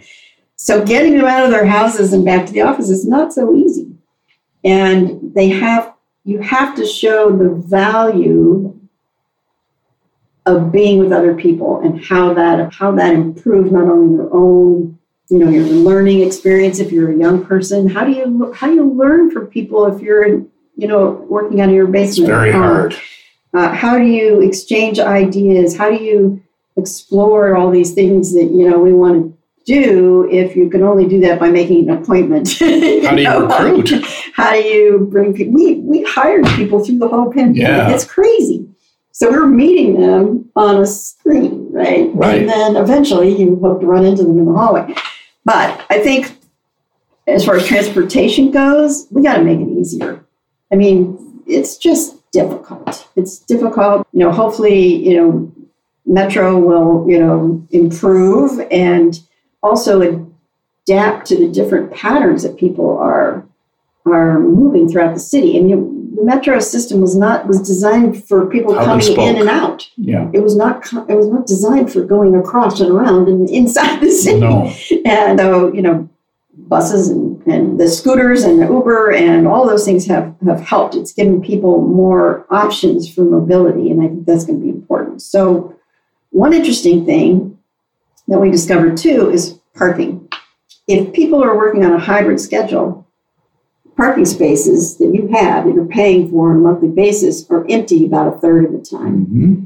And when we moved into our new office space and we're negotiating with our landlord, we're saying, well, we have 20-some spaces, whatever we have. Well, we want to be able to share those parking spaces with more than one person. Mm-hmm. And that there's no system. The parking management companies do not have a system to do that. Because that means we ended up being able to get 2 passes for a person. Mm-hmm. But are they really checking each spot and the number of the spot to see who's in and what? Probably not. So I think there's a big opportunity for reducing parking in office, which is a huge component of cost, if we can figure that out. Now, at home, it's different because people leave their cars there and you don't get as much value out of that. But in a mixed use, if we're talking vertical mixed use, parking sharing and all this idea has been going around for a while because of the autonomous movement. But the pandemic obviously accelerated it dramatically, it seems to me. But the other thing is the use of space. So when I look at, downtown office buildings today, most of them are, they aren't necessarily, as you talked about, designed for residential use. The city is pushing really hard. They have an RFI out right now for figuring out how to bring people to live in the CBD. It's a ghost town down there. Even in the midday. I mean, I've been down for meetings, 3:00 in the afternoon. There's nobody on the street at all. It's just quiet. The restaurant component of that, in retail with the COVID has been really devastating, for cities. I think, too, on the office side, I think we as, leaders have to provide office space that people want to be in. Exactly. It has to be enticing. It has to support collaborative thinking as well as, sort of individual heads down. So we designed and constructed our office space during the pandemic, which was interesting in itself. And so you haven't seen all of the office, but we have many, many, many little places where people can work. We went all laptops, even though we have large screens on our desks, large format screens, so you can't as easily move around if you're really working on drawings that are on these big screens. However, they can take their laptop. It can go back and forth from home to the office. I'll see people once the weather gets nicer, they'll be working out on our terrace. I see them in our pantry. We have we have phone rooms. We have 2-person rooms, 3-person rooms like the one we're in. We have conference rooms of all sizes. We have informal, sofas. All of these places that people can move around, and they're starting to do it. I find it really fascinating to watch who will actually go and do that. And they change their place during the day. And the places where they have to come together to meet with people and do the creative work that we do, have to support that. So we have technology everywhere. We have screens everywhere. We have, all the microphones and the cameras, which was hard to get all of that set up. But we're going to be living with this hybrid world that I don't think we all know how that's going to pan out right now. No. There's a lot of people talking about it. But designing toward it is the tough part, it seems to me. Yeah. As we talked earlier about what Oliver Carr's doing, this whole entertainment feeling thing. But as you go into the office, and one of my friends is at WeWork, and so you go into a WeWork and that type of environment, it's very flexible. They want walls to move. They want everything to kind of just be modular in essence internally. So is that kind of the wave of the future? I mean, a lot of office people are thinking the shorter the lease, the more flexible the tenants want it. And then WeWork, he told me that their largest clients internationally are Google, all the big tech firms, Amazon, all the big tech firms want that flexibility to move around. So how do you design for that? And then there's the Defense Department wants their SCIF. They want their their secure space. So you do have this, still a panoply of things. Mm-hmm. But the law firms, I was talking to one of my attorney friends the other day, and he's back in the office. I said, so Fred, how many people are in your office there? He said, there's my associate here, and that's it. And this is a big law firm. Well, that's intriguing in itself because law firms are primarily office space, right? They typically have their own offices. Right. And that's probably the safest environment in a COVID world. So that tells you it's not about that, right? It's about something else. If you give people the opportunity to work from home, then they're going to do it. And at what point do we realize what we lose in that process? I ultimately believe that people need people. People need to interact with people, not just, on a work basis, but socially. And how do you form a culture? What is your culture if it's always through a screen? Is it possible? Yes, I think it's possible. But there's kind of a falsity of being on a screen, and you can't read the body language, and you can't read the room. You can't tell what people are really thinking because they're not necessarily going to say what they always think. That's normal.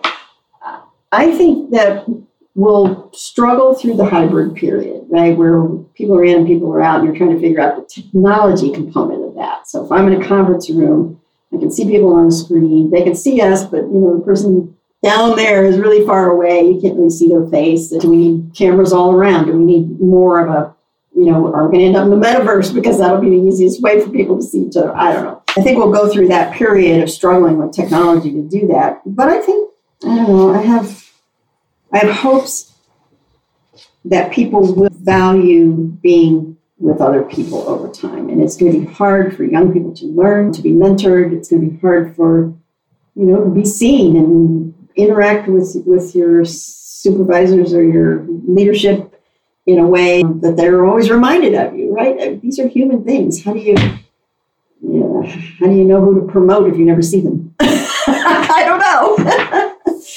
Well, the question is, are you rating their work? Are you rating their personality? Well, how do you rate their work? It depends on what you're doing. Well, that's true. I mean, if it has to do with interacting with people, then you have to be with people, right? But if it's, in architecture, there's a certain physical thing you have to deliver. Yeah, we work in teams. Yeah, but you're delivering a product. Mm-hmm. You can do that remotely to a point, right? And then physically you have to deliver something. Yeah. So it's... So I think it's, there's a lot out there that's to chew on, but I think getting to the office is really important. So how do you get there that's just not torturous? So, back to your TOD and transportation and modes of getting in. And flex hours makes a big difference because if it's, if you can avoid the traffic rush. Now, is your office open 24/7? I mean, can people come in here anytime? They can, we've always been pretty flexible, but generally we'd like people here from 7 to 7 is kind of the zone of time, and you can come in between those hours. But again, we have what we call core hours, where we want people to be available, whether they're here or at home, between 10 and 4. And you might work early or you might work late, but during that zone of time, we want them to be basically available to their teams. Yeah, I mean, if you're collaborating with somebody, you need to talk to them about what they're working on, right? Yeah. And you don't want to make the rest of your team do that at 7 o'clock at night necessarily. Exactly. So we're trying to find the right balance, and we won't know, I don't think, for several months.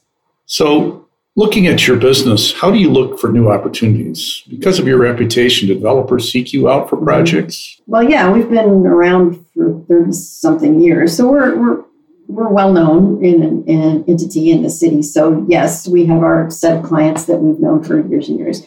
There are also many, many new clients. We started one of the earlier threads is that Washington is usually a pretty good place to do business, even in the recessions and tough time. Less so on the federal government. We've depended less on the federal government since the 2008 recession, which is probably good for the city. But a lot of companies come to DC from elsewhere. And so they find us through those means. We also have an office in Richmond, Virginia that we started through a co-working office. So we talked about that.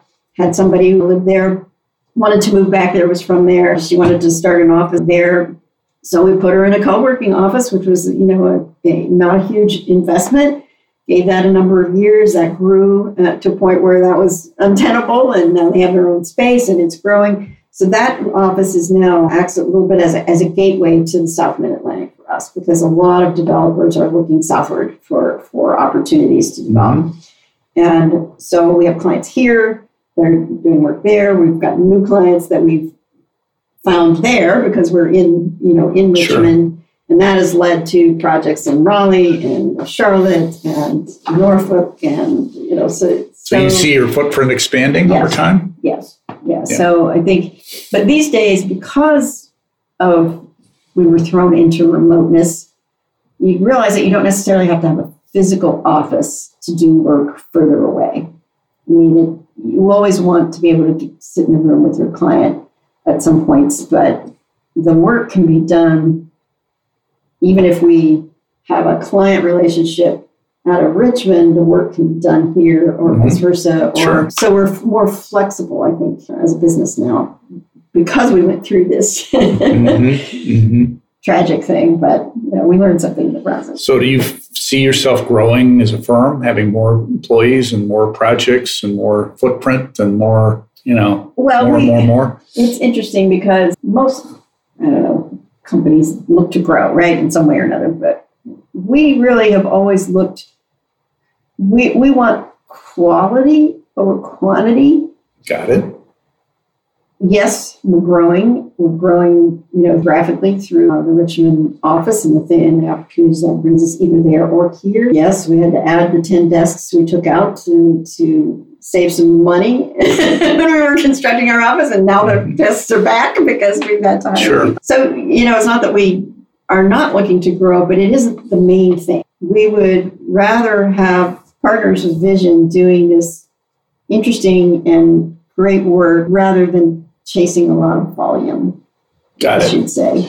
So from a discipline standpoint, though, would you expand disciplines? So some architectural firms, for instance, have an engineering division, or they have even morph into even doing their own projects, or, going, more of a vertical, discipline expansion. Is that the thought process? Well, it kind of has happened. That has happened organically, and I think it will continue to do that. I mean, we have commercial office, commercial interiors. We have housing, multifamily housing. We have lifestyle interiors for multifamily. Lifestyle also does retail and some hospitality. So hospitality is a place that we would like to go because it's kind of a natural outcome of all of the other things that we do. Work with universities, particularly around dorm rooms or classrooms, and those kind of things come from both office and come from housing. So there are things we tend to... What about institutional, like museums and that kind of thing? We have done, we were the architect of record for the Spy Museum, and that was an incredible opportunity. We don't typically do AOR work, but because it was giving us an opportunity to put our foot into a new market, yes, we do it. It was strategic, and it's a fabulous building and a fabulous So it's the Smithsonian. We're going to build a new building. Would you compete for that or not? We might try, but that would be tough for us to get. But we're now doing a new pavilion for National Geographic, which we got through initially through doing all of the interiors work. And now this pavilion, which sits in the plaza and connects all of the buildings, that project has grown and grown and grown, and it essentially is a museum project in the end because we are coordinating with all these really fascinating media consultants. There's going to be a wall of screens, and it has an auditorium, and it has all this. So, that grew out of some of the other things that we're doing,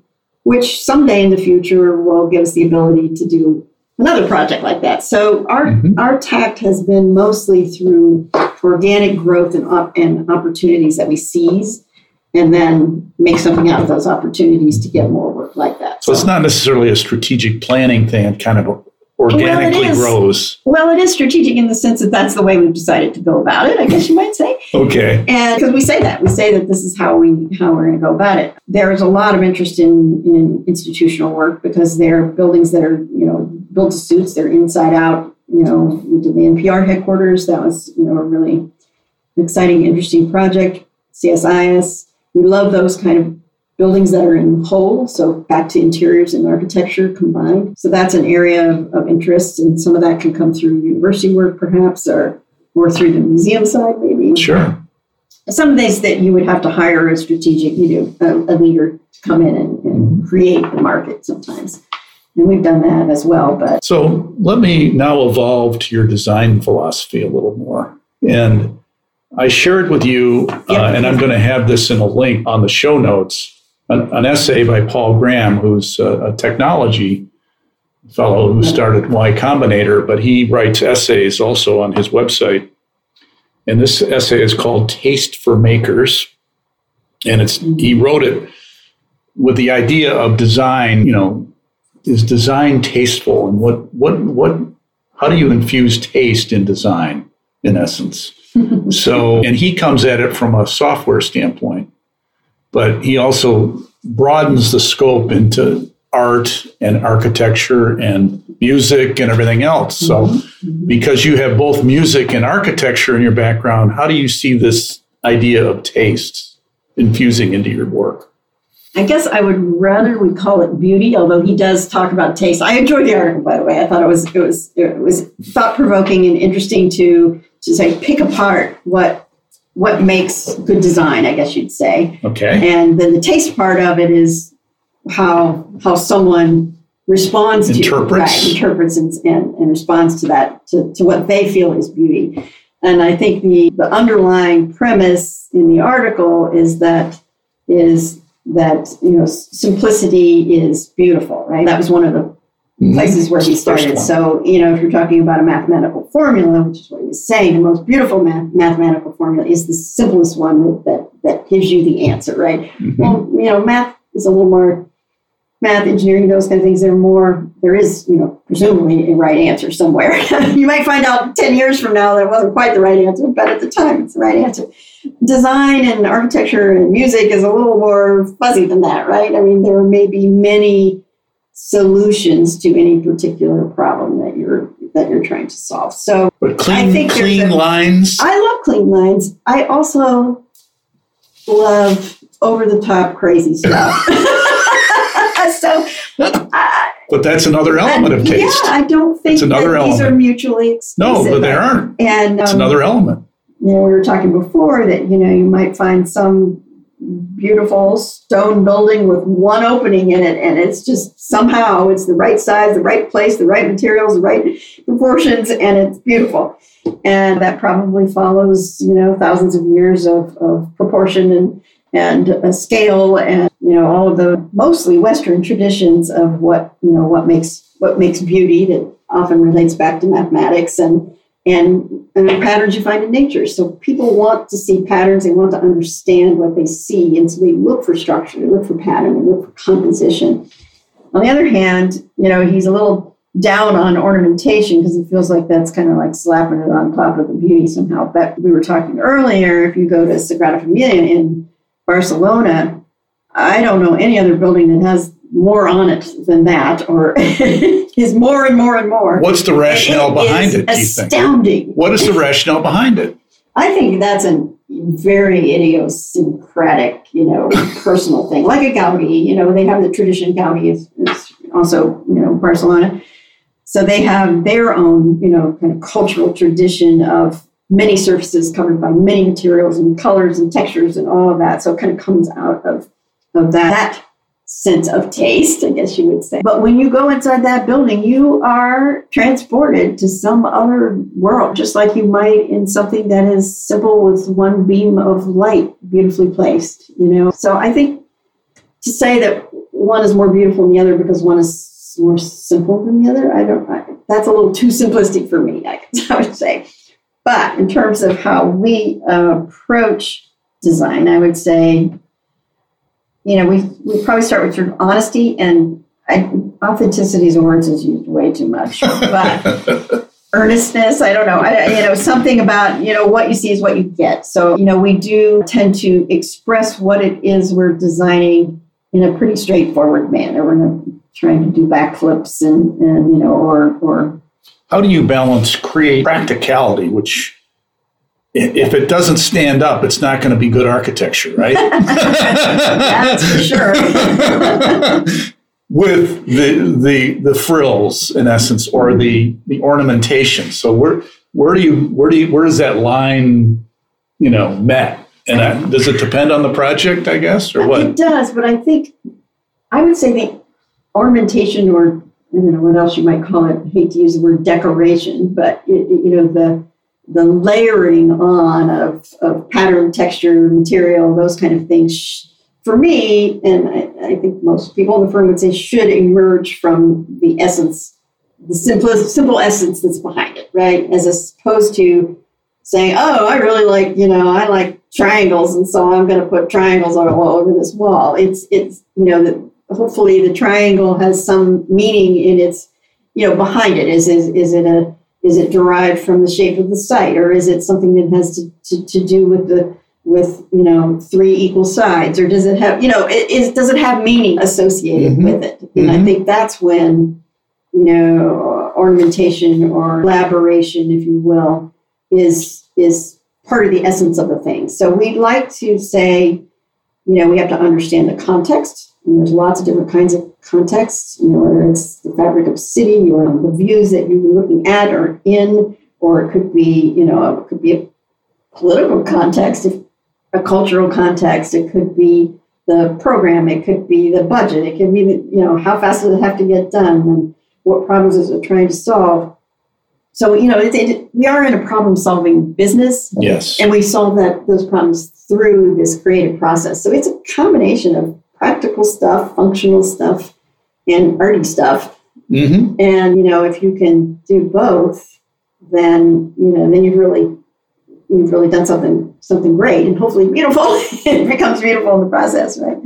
So we also want to know that there's an idea or basic concept behind what it is you're trying to achieve. So what is the main idea? And that can sometimes be abstract. It could be an artistic idea, or it could be derived from, the mission of the company in some way, or something like that. But something that describes the story behind what you're designing. So what am I trying to achieve? And then you can then take other options and judgments. All can come back to saying, okay, does that emphasize and make that big idea stronger? Mm-hmm. It's not always easy to find those things, but that's what we try to teach our young people so that we can then articulate that to others, right? We have to tell the story of how this design came to be and why. Mm-hmm. The why behind it, that's what's most interesting. And then we can figure out the how, Yep. You can always figure out the how. But the why is really harder it's like the mission you were discussing earlier. Why do we do what we do? And what are we trying to achieve is much harder to find yourself in than, I know how to build a multifamily housing building. But if you see a bizarre structure sitting in the middle of nowhere and you say, ugh, that's awful. And then you go to some place like this place in Spain, in Barcelona, you saw this structure, and it's like, wow, this is like, so there is taste, right? Yeah. So there right? I don't disagree that there is taste. I don't know how to define it. And I don't know if there's probably pieces of it that are universal, but I think a lot of it is, cultural, situational, mm-hmm. in your place. And then I've always heard the term form over structure or substance, form over function, or substance or function. So how do you interpret that in architecture, I guess, to some extent, Well, the phrase in architecture that you hear is form follows function. Follows function. So that's, a phrase that we're all familiar with as architects. And so it's expressing the idea that if you know what the problem is, and you solve that problem, then it will be beautiful, tasteful. It will have done everything it needed to do. So the problem is when you don't know what the function is. Yeah. Well, most buildings have something you can get your arms around. If it's an art museum, then its function is to display art. Display the art in such a way that people will be drawn to it, and the building doesn't get in the way of it. You know what I mean? Got it. So there is a function there. There's a lot of ways. But as we talked about an office building today, it's a different. 10 years ago might be different than what it is today, right? Right. So I would vote for flexibility, right? So how do you make something flexible enough that it can be whatever it needs to be over time? And then we're back to that same kind of same discussion we had earlier about allowing buildings and spaces to evolve over time and not making them too single purpose. Mm-hmm. So let's shift now to hiring and how you interpret mm-hmm. and what you look for. Mm-hmm. Earlier, and I don't mention that in my questions, but I interviewed David Kitchens. And mm-hmm. David, who's one of your friends in the business, mm-hmm. he said there's different disciplines within the architecture profession that's important. Like, for instance, getting new business and the business development side of it. Yep. There's the really hard science of design and physically doing it. And then there's the economics of it as well. And, making sure that not just new business, but operating the business. So talk about a profitable project. Talk about all those things and how and then and what lens do you look at when you're hiring somebody? Do you peg people when you're hiring them? Oh, this one's going to be a good X, and as far as putting them as far as within the firm, mm-hmm. or do you look at somebody that in a general fashion, then you will mold them per se based on what you mm-hmm. think is the best suit for place for them to be? Well, it's both, and it depends on where they are in their careers. So, in the architectural profession and the interior design profession, there are people who are going to be a lot more designers, and there are fewer of those. I mean, we all go to school thinking we're going to be the next, super duper designer.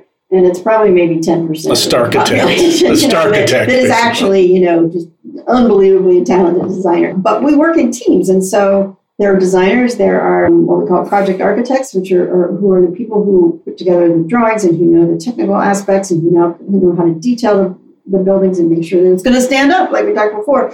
There's a project management side of it. So that's how you engage with the client and manage the process and manage the team to make a profitable project. Development is usually held up in the higher levels of the company, but we're pretty diverse in that regard. We push that down to any level. Young people, they come in and you don't necessarily know where they are. And so in the beginning, you're really just trying to teach them the biz in general. And typically people kind of start to find their way to the place where they have where their talents lie. And some people have more than one talent, or they can do this or they can do that. As far as looking for people, generally the younger people, what we're looking for is that they have a background, hopefully in Revit, which is the building information modeling system that we use on a computer, right? So everything is done on a computer these days.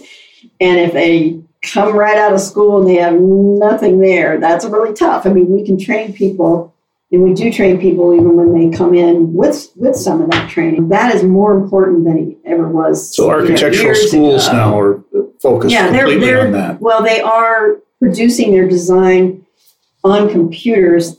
Revit is such a complex software that they're not going to know all about it, but they're going to know something about it, right? So we're looking for just the basics that they can actually do something on these computers or SketchUp or all these other softwares. When you move to higher levels, then you're looking for certain kind of skills or holes to fill. So there might be a period of time where we need more project architects because we're in a lot of documentation phases of projects, or we might need, a solid project manager. And so we are actually, we have job descriptions and we're saying this is what we're looking for, and then people come to us, hopefully, to fill those slots. So it happens many different ways. Another way it happens is that you might find a person who you think is outstanding, and then you build a job around them. Interesting. So, and that even happens inside the office. We believe in I don't know if you've ever heard of strengths finding. Of course. I assess my clients that way for my career planning. Really? Yeah, I do that.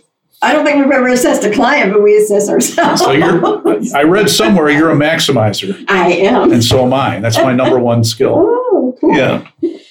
So one time we had mapped everybody in the firm. It's been a number of years, but what I don't read lots and lots of, business books or whatever. For whatever reason, that one really rang true to me because what I liked about it is that everything is a strength, right? And you just have to figure out. So is that an assessment for coming into the jobs? firm? No, we don't use it for that. We used it when we started to use it. It was more about people understanding each other within a team because we all have different styles and different strengths. And so part of what it's about is not only you as an individual, but how you interact with other people with different kinds of strengths. And that's where the personnel issues come from, right? Usually it's just people clashing because they don't get each other.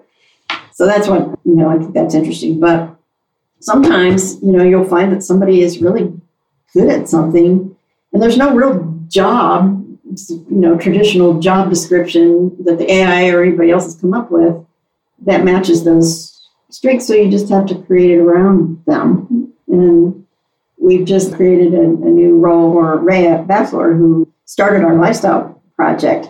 She's a person who gathers loads of information from the outside world that is beyond design. Just, what's happening out in the world. I don't know when she sleeps because she seems to read everything and she's on the cusp of everything. And she's really then good at communicating what all this stuff is and how it might relate to what we do in design. So she's taking big ideas out in the world that are happening or things that are projected to happen. And then how is that going to affect what we do? So we created a job for her. And so she's our director of trend casting. So what idea, if it's not too proprietary, what idea did she come up with that's unique, that's different from all her research that you found to I don't know to be a cutting edge thing. I don't know if there's one idea. She's just started this new role. So, we're feeling out what that is, and she's going to produce some white papers for us, and she's going to interact with our senior designers. Well, is there a trend she's chasing that's interesting? Particular ones? Yeah.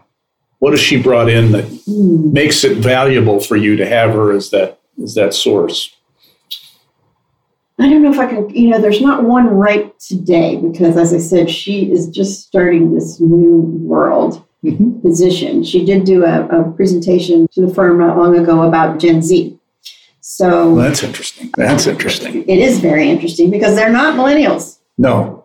And we don't want to mix them up.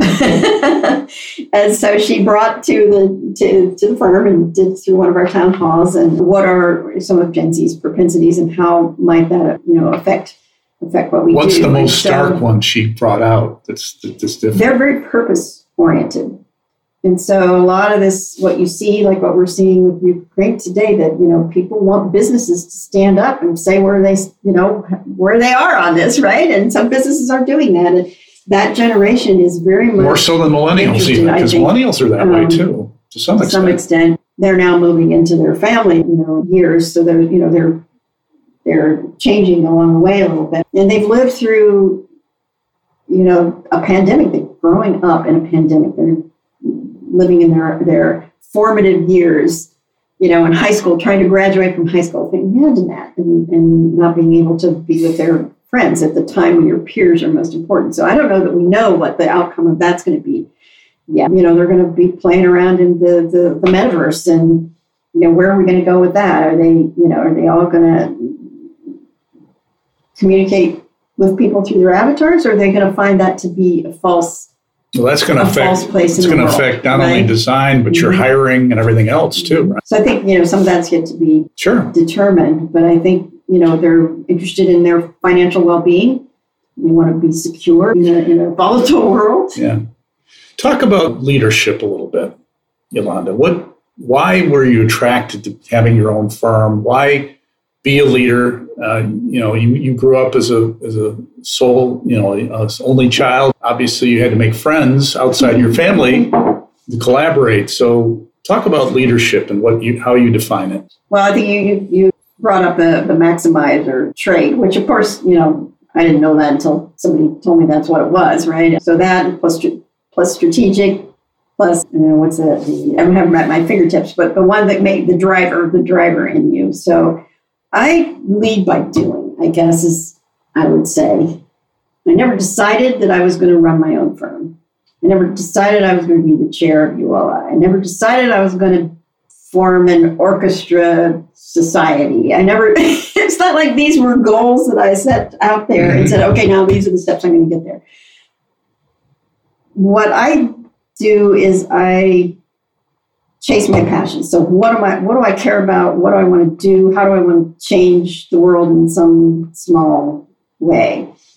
And then I set out to do it, and then people come to me. That's how it's happened.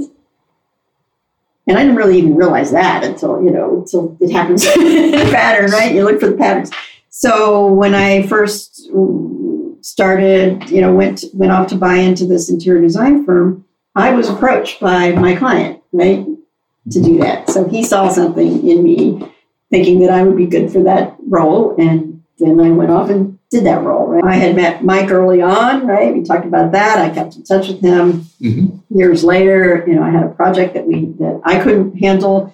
That was architecture. I'd finally gotten to the point where we were going to do some architecture. And I asked him if he'd joint venture with me. The project never happened, but that started us talking. So in some ways, he found me in a way, and we then, worked out a way to be partners, and it's been a really great partnership ever since. So I guess I concentrate on what it is I want to accomplish, and then I go do it, and then I grab who I can grab along with me to do it. And then somehow I end up in charge. So lead by example. Is your I'm way. A doer. I'm in the trenches. I'm doing stuff. I've got projects all the time that I'm doing around here, around the office, things that I care about or need to be done or whatever it is. So people that follow you because they see you doing something that they want to be inspired to do with themselves. Is that I hope so. I hope so. Yeah. I do hope that's true. Yeah. I don't know. How do you instill that feeling of come on with me? Bring it. Come on. Let's go. I think passion is contagious. Okay. So I don't know if you hear my voice or not, but of course, if you really believe in something, then it comes from your heart, right? It comes from your being, right. And that's unless you're a really quiet person, it's pretty hard to hide that, right? And so if people somehow feel themselves aligned with whatever that is, whatever that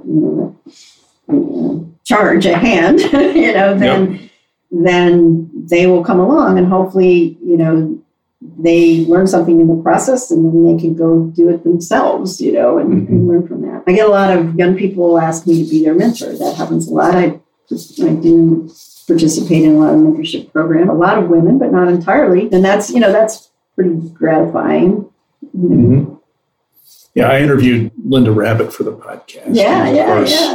Her story is a fascinating one. Certainly. And she had an influence on me, too, early on. Yeah, I sought her out, as one of the few, very powerful and amazing women in the industry. And, she was pretty funny. One of the first times we met, she said, Yolanda, you either need to find a bigger sandbox or build a bigger sandbox. And I will never forget those words. That's cool. And she was absolutely right. I mean, how did she know? I don't know. Well, she'd been there. And so, that's essentially what happened, I guess. By merging, my company with Mike's company, it brought me back to the scale of work that I was more used to doing from my youth and more suitable, I guess, to me. And, it worked. Well, we're going to shift to the final couple questions now. What advice would you give your 25-year-old self? I wonder if I'd listen to myself if I did. Boy, I don't know. That seems like I was 25. I was 24 when I went to New York. So I'm trying to, put myself in that position, and I'm in this new city in a new place, working for this amazing firm. So it was all new and crazy and wild and fun at the time. So I was really more interested in just experiencing, being in the moment, I guess. Mm-hmm. I don't know. Nobody was really giving me advice then. So what would I give advice to myself? Looking back at that time, and if you were... I guess, can you define for yourself what it is you care about, why you want to be a designer or an architect? Why do you want to do that? What's behind that? What's driving that? I don't know if I could have answered that at that moment, but the better you can know what it is you want out of it or how you want to influence others or change the world in your own way, then the sooner you'll be able to see the opportunities around you to do that. I think we'll circle back around to a lot of young people who want to know the path. They want to know, okay, if I do this, and then I do this, and then I do this, and I check all these boxes, then I'm going to get here. That's just never been the way that I've run my life. And that just seems, I don't know. You might be missing something in that process, right? A lot of it has to do with opportunities that are in front of you that you have to kind of imagine yourself in, that you wouldn't necessarily have gone after, but somebody's put it in front of you and you go, okay, well, maybe I could do that. And the other thing that I tell a lot of young people, and I guess I'd have to tell myself, is that no decision that you make today is your last decision. And people do, like when I left KCF to go buy into this small interior design firm, I was just tortured, absolutely tortured by that decision. Tortured everybody around me. Life is not a sprint, it's a marathon. Yeah, and if it hadn't worked out, I would have gone doing something else. So, it's hard to get people to think that, this decision is going to, mess up your entire career if you go try something new and different. So, yeah. Great. Last question. If you could post a statement on a billboard in the Capital Beltway for millions to see, what would it say? Without deviation from the norm, progress is not possible. And that was said by Frank Zappa. So the quote that comes from that, that's longer and stuff came from George Bernard Shaw, and it's about the unreasonable man tries to form the world around their view of the world rather than accepting the world as it is. So always wanting to be the world, make the world as it should be rather than what it is, I guess is a way of saying that. And, if you don't take chances or if you don't explore, if you just accept what is, then nothing will ever change. And so I'm always looking to change something. It sounds like curiosity is the overall theme. Yeah, well, curiosity, and it is back to a desire to fix something, right? Or make something better. There is this seeking solutions, I guess you might say, to whatever problems are out there.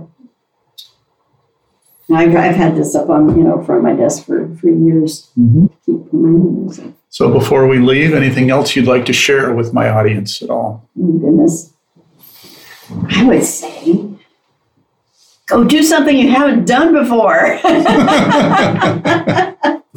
Right. I think the hard part about the real estate industry is that it's generally a conservative place. There's a lot at stake. There's a lot, there's risk. Mm-hmm. There's risk in the money. There's risk in the structures. There's, we all have to make a living along the way while we do this. And so it's really hard to get people out of doing things the way they've always done it. And that's not just the design itself or the nature of the development, but, how it's contracted or how it's paid for or how it's built or, all of those things. We're in a trap right now with construction costs, availability of labor.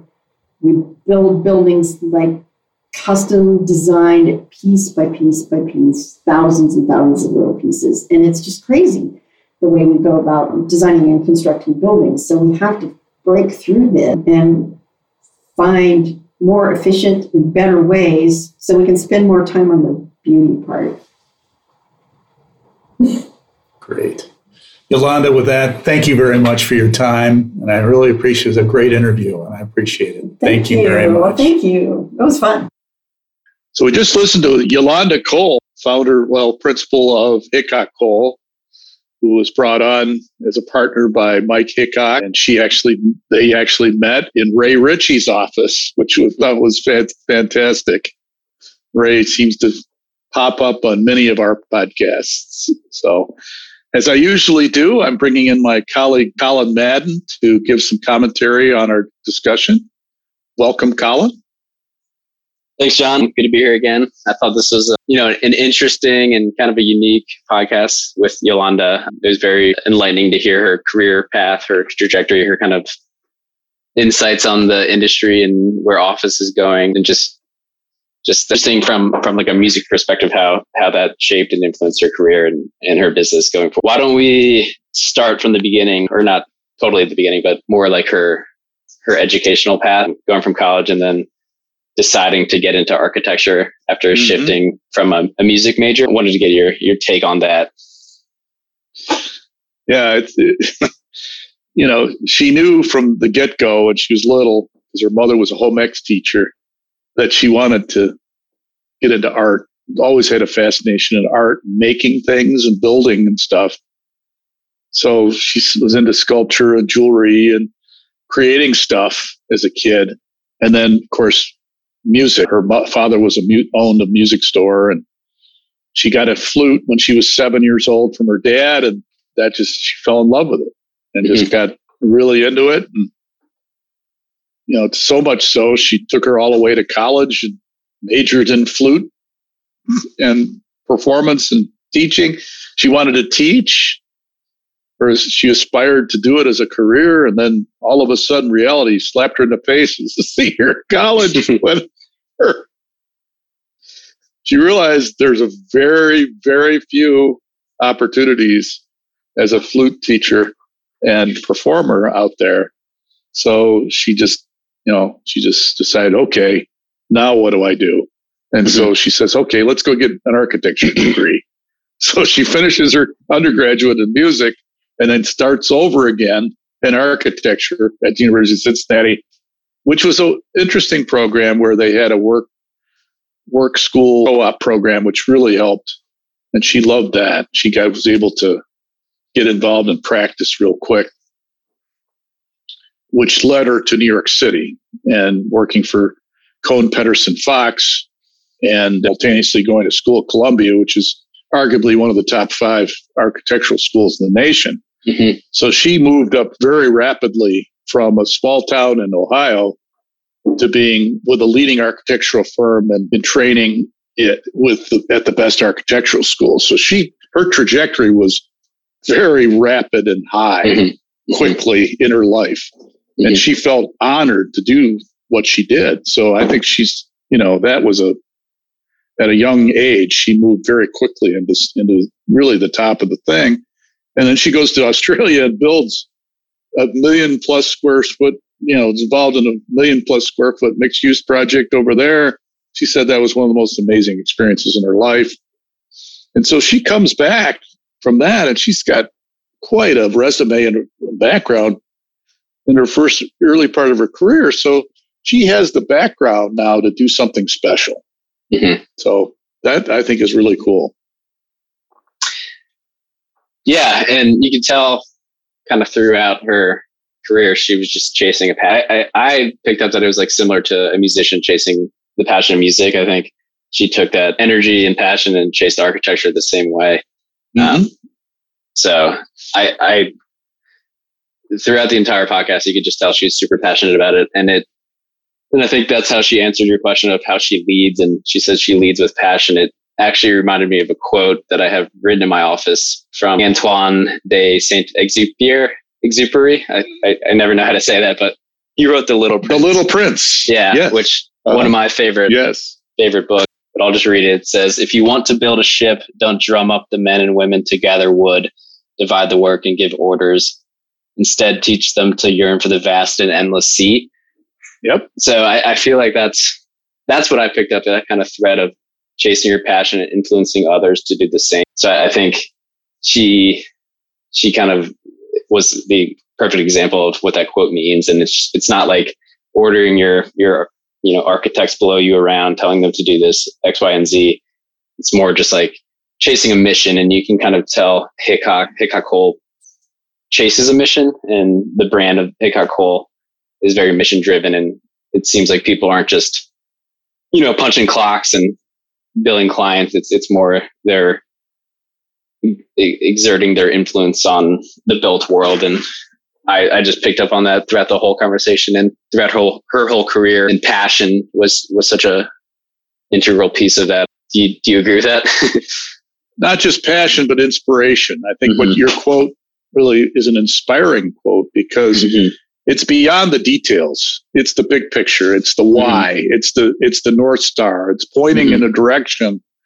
We're going to get this done. And she leads. She's a leader. She leads by example. And she talks about that. She's a doer. She also says she's the tough person in the partnership.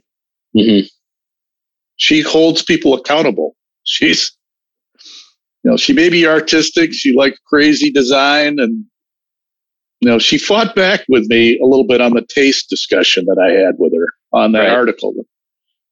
She said, that's personal opinion. You can't, say that this is a tasteful project. She said, I pushed back on, she said, no, you can't. I said, well, now let's think about that for a minute. I think when you see something that doesn't have any taste. Right. In design, it's pretty clear it's not tastefully done. And there are other things. It's like, wow, And she talked about the cathedral in Barcelona that she said you walk in and over ornamented. It's just almost dripping with ornamentation, and it's a special property. And then she talked about this rock that has a hole in it, and it has an elegance to it because of its simplicity. So anyway, she has a do it type mentality, and she's not as theoretical. I think she's just more practical in her thought process, I guess, is my reaction to that. And leadership. Definitely a good blend of practical and theoretical. I thought she was pivoting.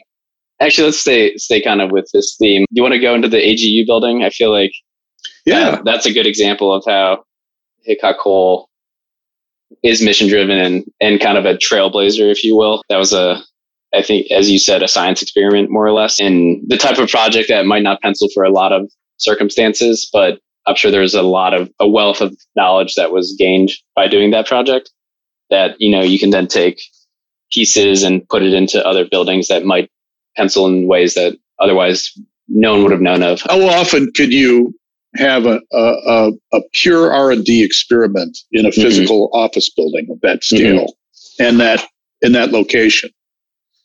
You're in a real environment, downtown Washington, near DuPont Circle, and the building has 20 to 25 innovative. Some were not so innovative. They've been around, but not in combination like that.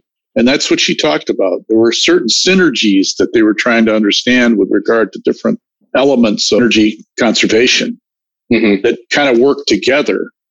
And so I asked her, what did you learn? And she said that was the most interesting thing, which I thought was, I hadn't heard that before. Yeah. This combination thing, which is interesting because standalone, each one of them are kind of cool and interesting, but you probably wouldn't do a standalone one of those things. Like, for instance, the heat exchange that she talked about with the sewer system was very unique. And that building that I saw in our tour was built in Germany. And I think there's one of 3 in the world like that. I mean, that's it. Yeah. So, but interestingly, as she talked about the evolution of the LEED certification, originally it was, how much is this going to cost me, the developers say, to do this? That was always the first question. Well, over time, that became the standard. So the question is, will some of these technologies become the standard over time? I think she's right. I think she's on the right track with that thought process. And eventually, much of this will become standard or commonplace over time in urban buildings, potentially. Yeah, I definitely agree with that. But it just takes those trailblazing projects to gain that insight. It's almost like AGU is like a moon landing where they showed it could be done. It might not have been economical or even close to economical if you're trying to make a decent return on the project. But now we know it can be done. What did we learn in that project? How can we take it to other? And now Hickok Cole is the expert on it. So people are going to go to them. So perhaps we can't get a true net zero energy building at a lot of buildings in DC, but there's progress to be made. And if you can't get true net zero energy, you can at least get a portion of it. So I'm glad stuff like that happens in kind of the real estate world where people are able to experiment and learn and kind of push the line forward. But yeah, I think a lot of what they learned will become commonplace in 10 or 15 years. And, well, I'm going to insert an advertisement a little bit for myself and our community, the Iconic Journey in CRE. I saw that building in ULI mentorship program as a mentor. I knew the project engineer before I'd met him, and he said, "Sure, come on and look at it." Well, after talking to Yolanda, I think I'd like to take the Iconic Journey through that building, our group. And for those of you that are listening that are not members of the Iconic Journey in CRE, we have a group of right now 36 young people, 22 to 40 years old, that are members, and I'd like to increase that. So if you're interested in joining, we're going to try and tour that building and several other very cool tours coming up, including Signal House, Oliver Carr's project next month in Noma. So I'll just stop there. But the AGU building, I think, is a unique structure that most professionals in real estate should see, just because of the cutting edge that are going on there from a sustainability standpoint. Yeah, and also a bit of a self-promotion, but Meridian has a net zero energy task force, and we looked to AGU to see how we could implement some of those learnings from that experiment to our building. And again, it's very hard to get a true 100% net zero energy building, but we've found that we could do hybrid net zero energy. So if we want to do certain spec suites that are true net zero energy, or certain floors, it can be done, and we've kind of penciled it all out. So if anyone out there wants that, reach out to me, because we have a few options in our portfolio where we could do that. Awesome. That's cool. Enough self-promotion. I also, in addition to passion, I picked up a lot on her curiosity. And I always think curiosity is one of the most important characteristics in someone's career. And I actually was listening to a podcast, I think it was yesterday, Lex Friedman's podcast with Lee Cronin, who's a chemist. And he said, if your ego is bigger than your curiosity, then you cannot do science, period. And I thought that was, take out science and kind of replace it with anything. If your ego is bigger than your curiosity, then you can't do architecture, development. Absolutely. And I think that kind of phrase allows you to get into the point of taking risks. And I think like something like the AGU building was a risk. If Hickok Cole was afraid of failure, afraid of like tarnishing their reputation, then their ego may have gone in the way of their curiosity. And I think she kind of talked about curiosity a lot, and it seems like she places curiosity above her ego going in her career, and wanted to get your thoughts on that. Yeah, absolutely. If you agree. Yeah. Yeah. Well, this iLab concept that they've done tells me that, they're specking money as a firm to do R&D internally on different concepts. So she cites several examples of what they're doing, which I thought were fascinating. Mm-hmm. This wood structure that they have at, I think it's 80 M Street Southeast, which is kind of I think we'll cite that. I'm going to have the picture of that on a link on the show notes. Mm-hmm. But it's, this timber, mass timber. It's the first mass timber product in the city, apparently. Right. That's one experiment. She talks about virtual reality. She talks about, this mixed use layering that she's talking about, and how the integrating the spaces in this new system that they've created for the vertical movement of utilities within the building is a patent she's working on. They're working on as a firm. I mean, if you're working on a patented process as a firm, that's cutting edge. That's curiosity. That's experimentation. Mm-hmm. That's trying to do something different that other firms are not doing. I think it's cool. Yeah, for sure. Very innovative, and you have to keep investing in R&D and innovation to, remain competitive in today's environment. I think there's so much competition, and the world is so flat right now that innovation is key to basically staying alive, especially in such a design-based industry where, you're competing with a lot of very creative and intelligent people. So staying ahead of the curve is very challenging, but very necessary. One of her biggest challenges is trying to figure out the housing crisis right now. And she talks about that at some length as well. Mm-hmm. Particularly, she, somewhat personalizes it for employees. Architecture doesn't pay a lot to employees. She talked a little bit about, so how do we get, quality housing inexpensively in urban environments? And how do you do that? And can we do it architecturally? Well, I don't think you can completely. I think it's going to take a team to get that done. And, the government has to be involved. Developers have to be involved. Financiers have to be involved. It's a tough effort. I'll bring in that I read that Amazon just invested through a fund that they created in Prince George's County. I don't know if you saw that, but that was an interesting thing where corporate tenants and owners, are investing now in providing housing. Mm-hmm. And I don't think that was just for their employees. I think that was a general community investment, which I thought was interesting as well. Right, Bill? Yeah, it's definitely a challenge, not just locally, but nationwide and probably international. Getting affordable housing done in a way that makes sense for everyone. Yeah, what it tells me is she's not afraid of what on the surface might seem impossible challenges. Mm-hmm. She's willing to jump in head first, which I think is bold and courageous. Yeah. Yeah. And she quoted the George Bernard Shaw, where I'm going to butcher it, but basically don't change your ways because the world is telling you to do so. Instead, like change the world how you want it to look. Right. So I apologize for that, the butchering of that quote, but that's okay. It's close enough. But yeah, and you can tell that she kind of thinks about every decision and leading her company to change the world that way. Mm-hmm. Yep. Well, anything else? That's I think we hit most of the topics I wanted to discuss. Did you want to hit anything I missed? Yeah, I'll just say that I brought the Taste for Makers article to her as I had with David Kitchens in an earlier episode, because I wanted to see if there was a contrast in their reactions. David was very much more detailed about each perspective. Mm-hmm.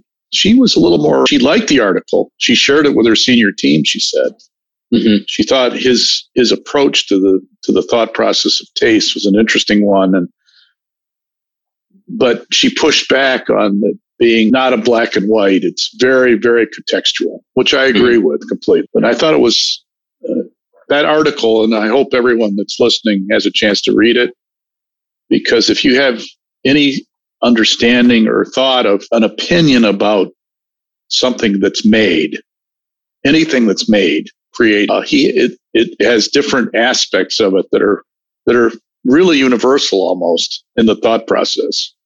So I'll just point that out as an interesting thing. It was one of the most provocative articles I've read over the last 2 years, I have to say.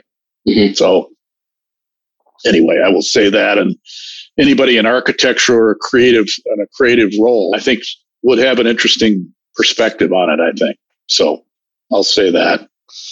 And also thank everyone for listening, and I appreciate it. This was my second architect interview. I'm hoping to get more than that. I'd like to get another architect on sometime soon. If people have ideas or want to share them with me, write me at john@coenterprises.com. Let me know.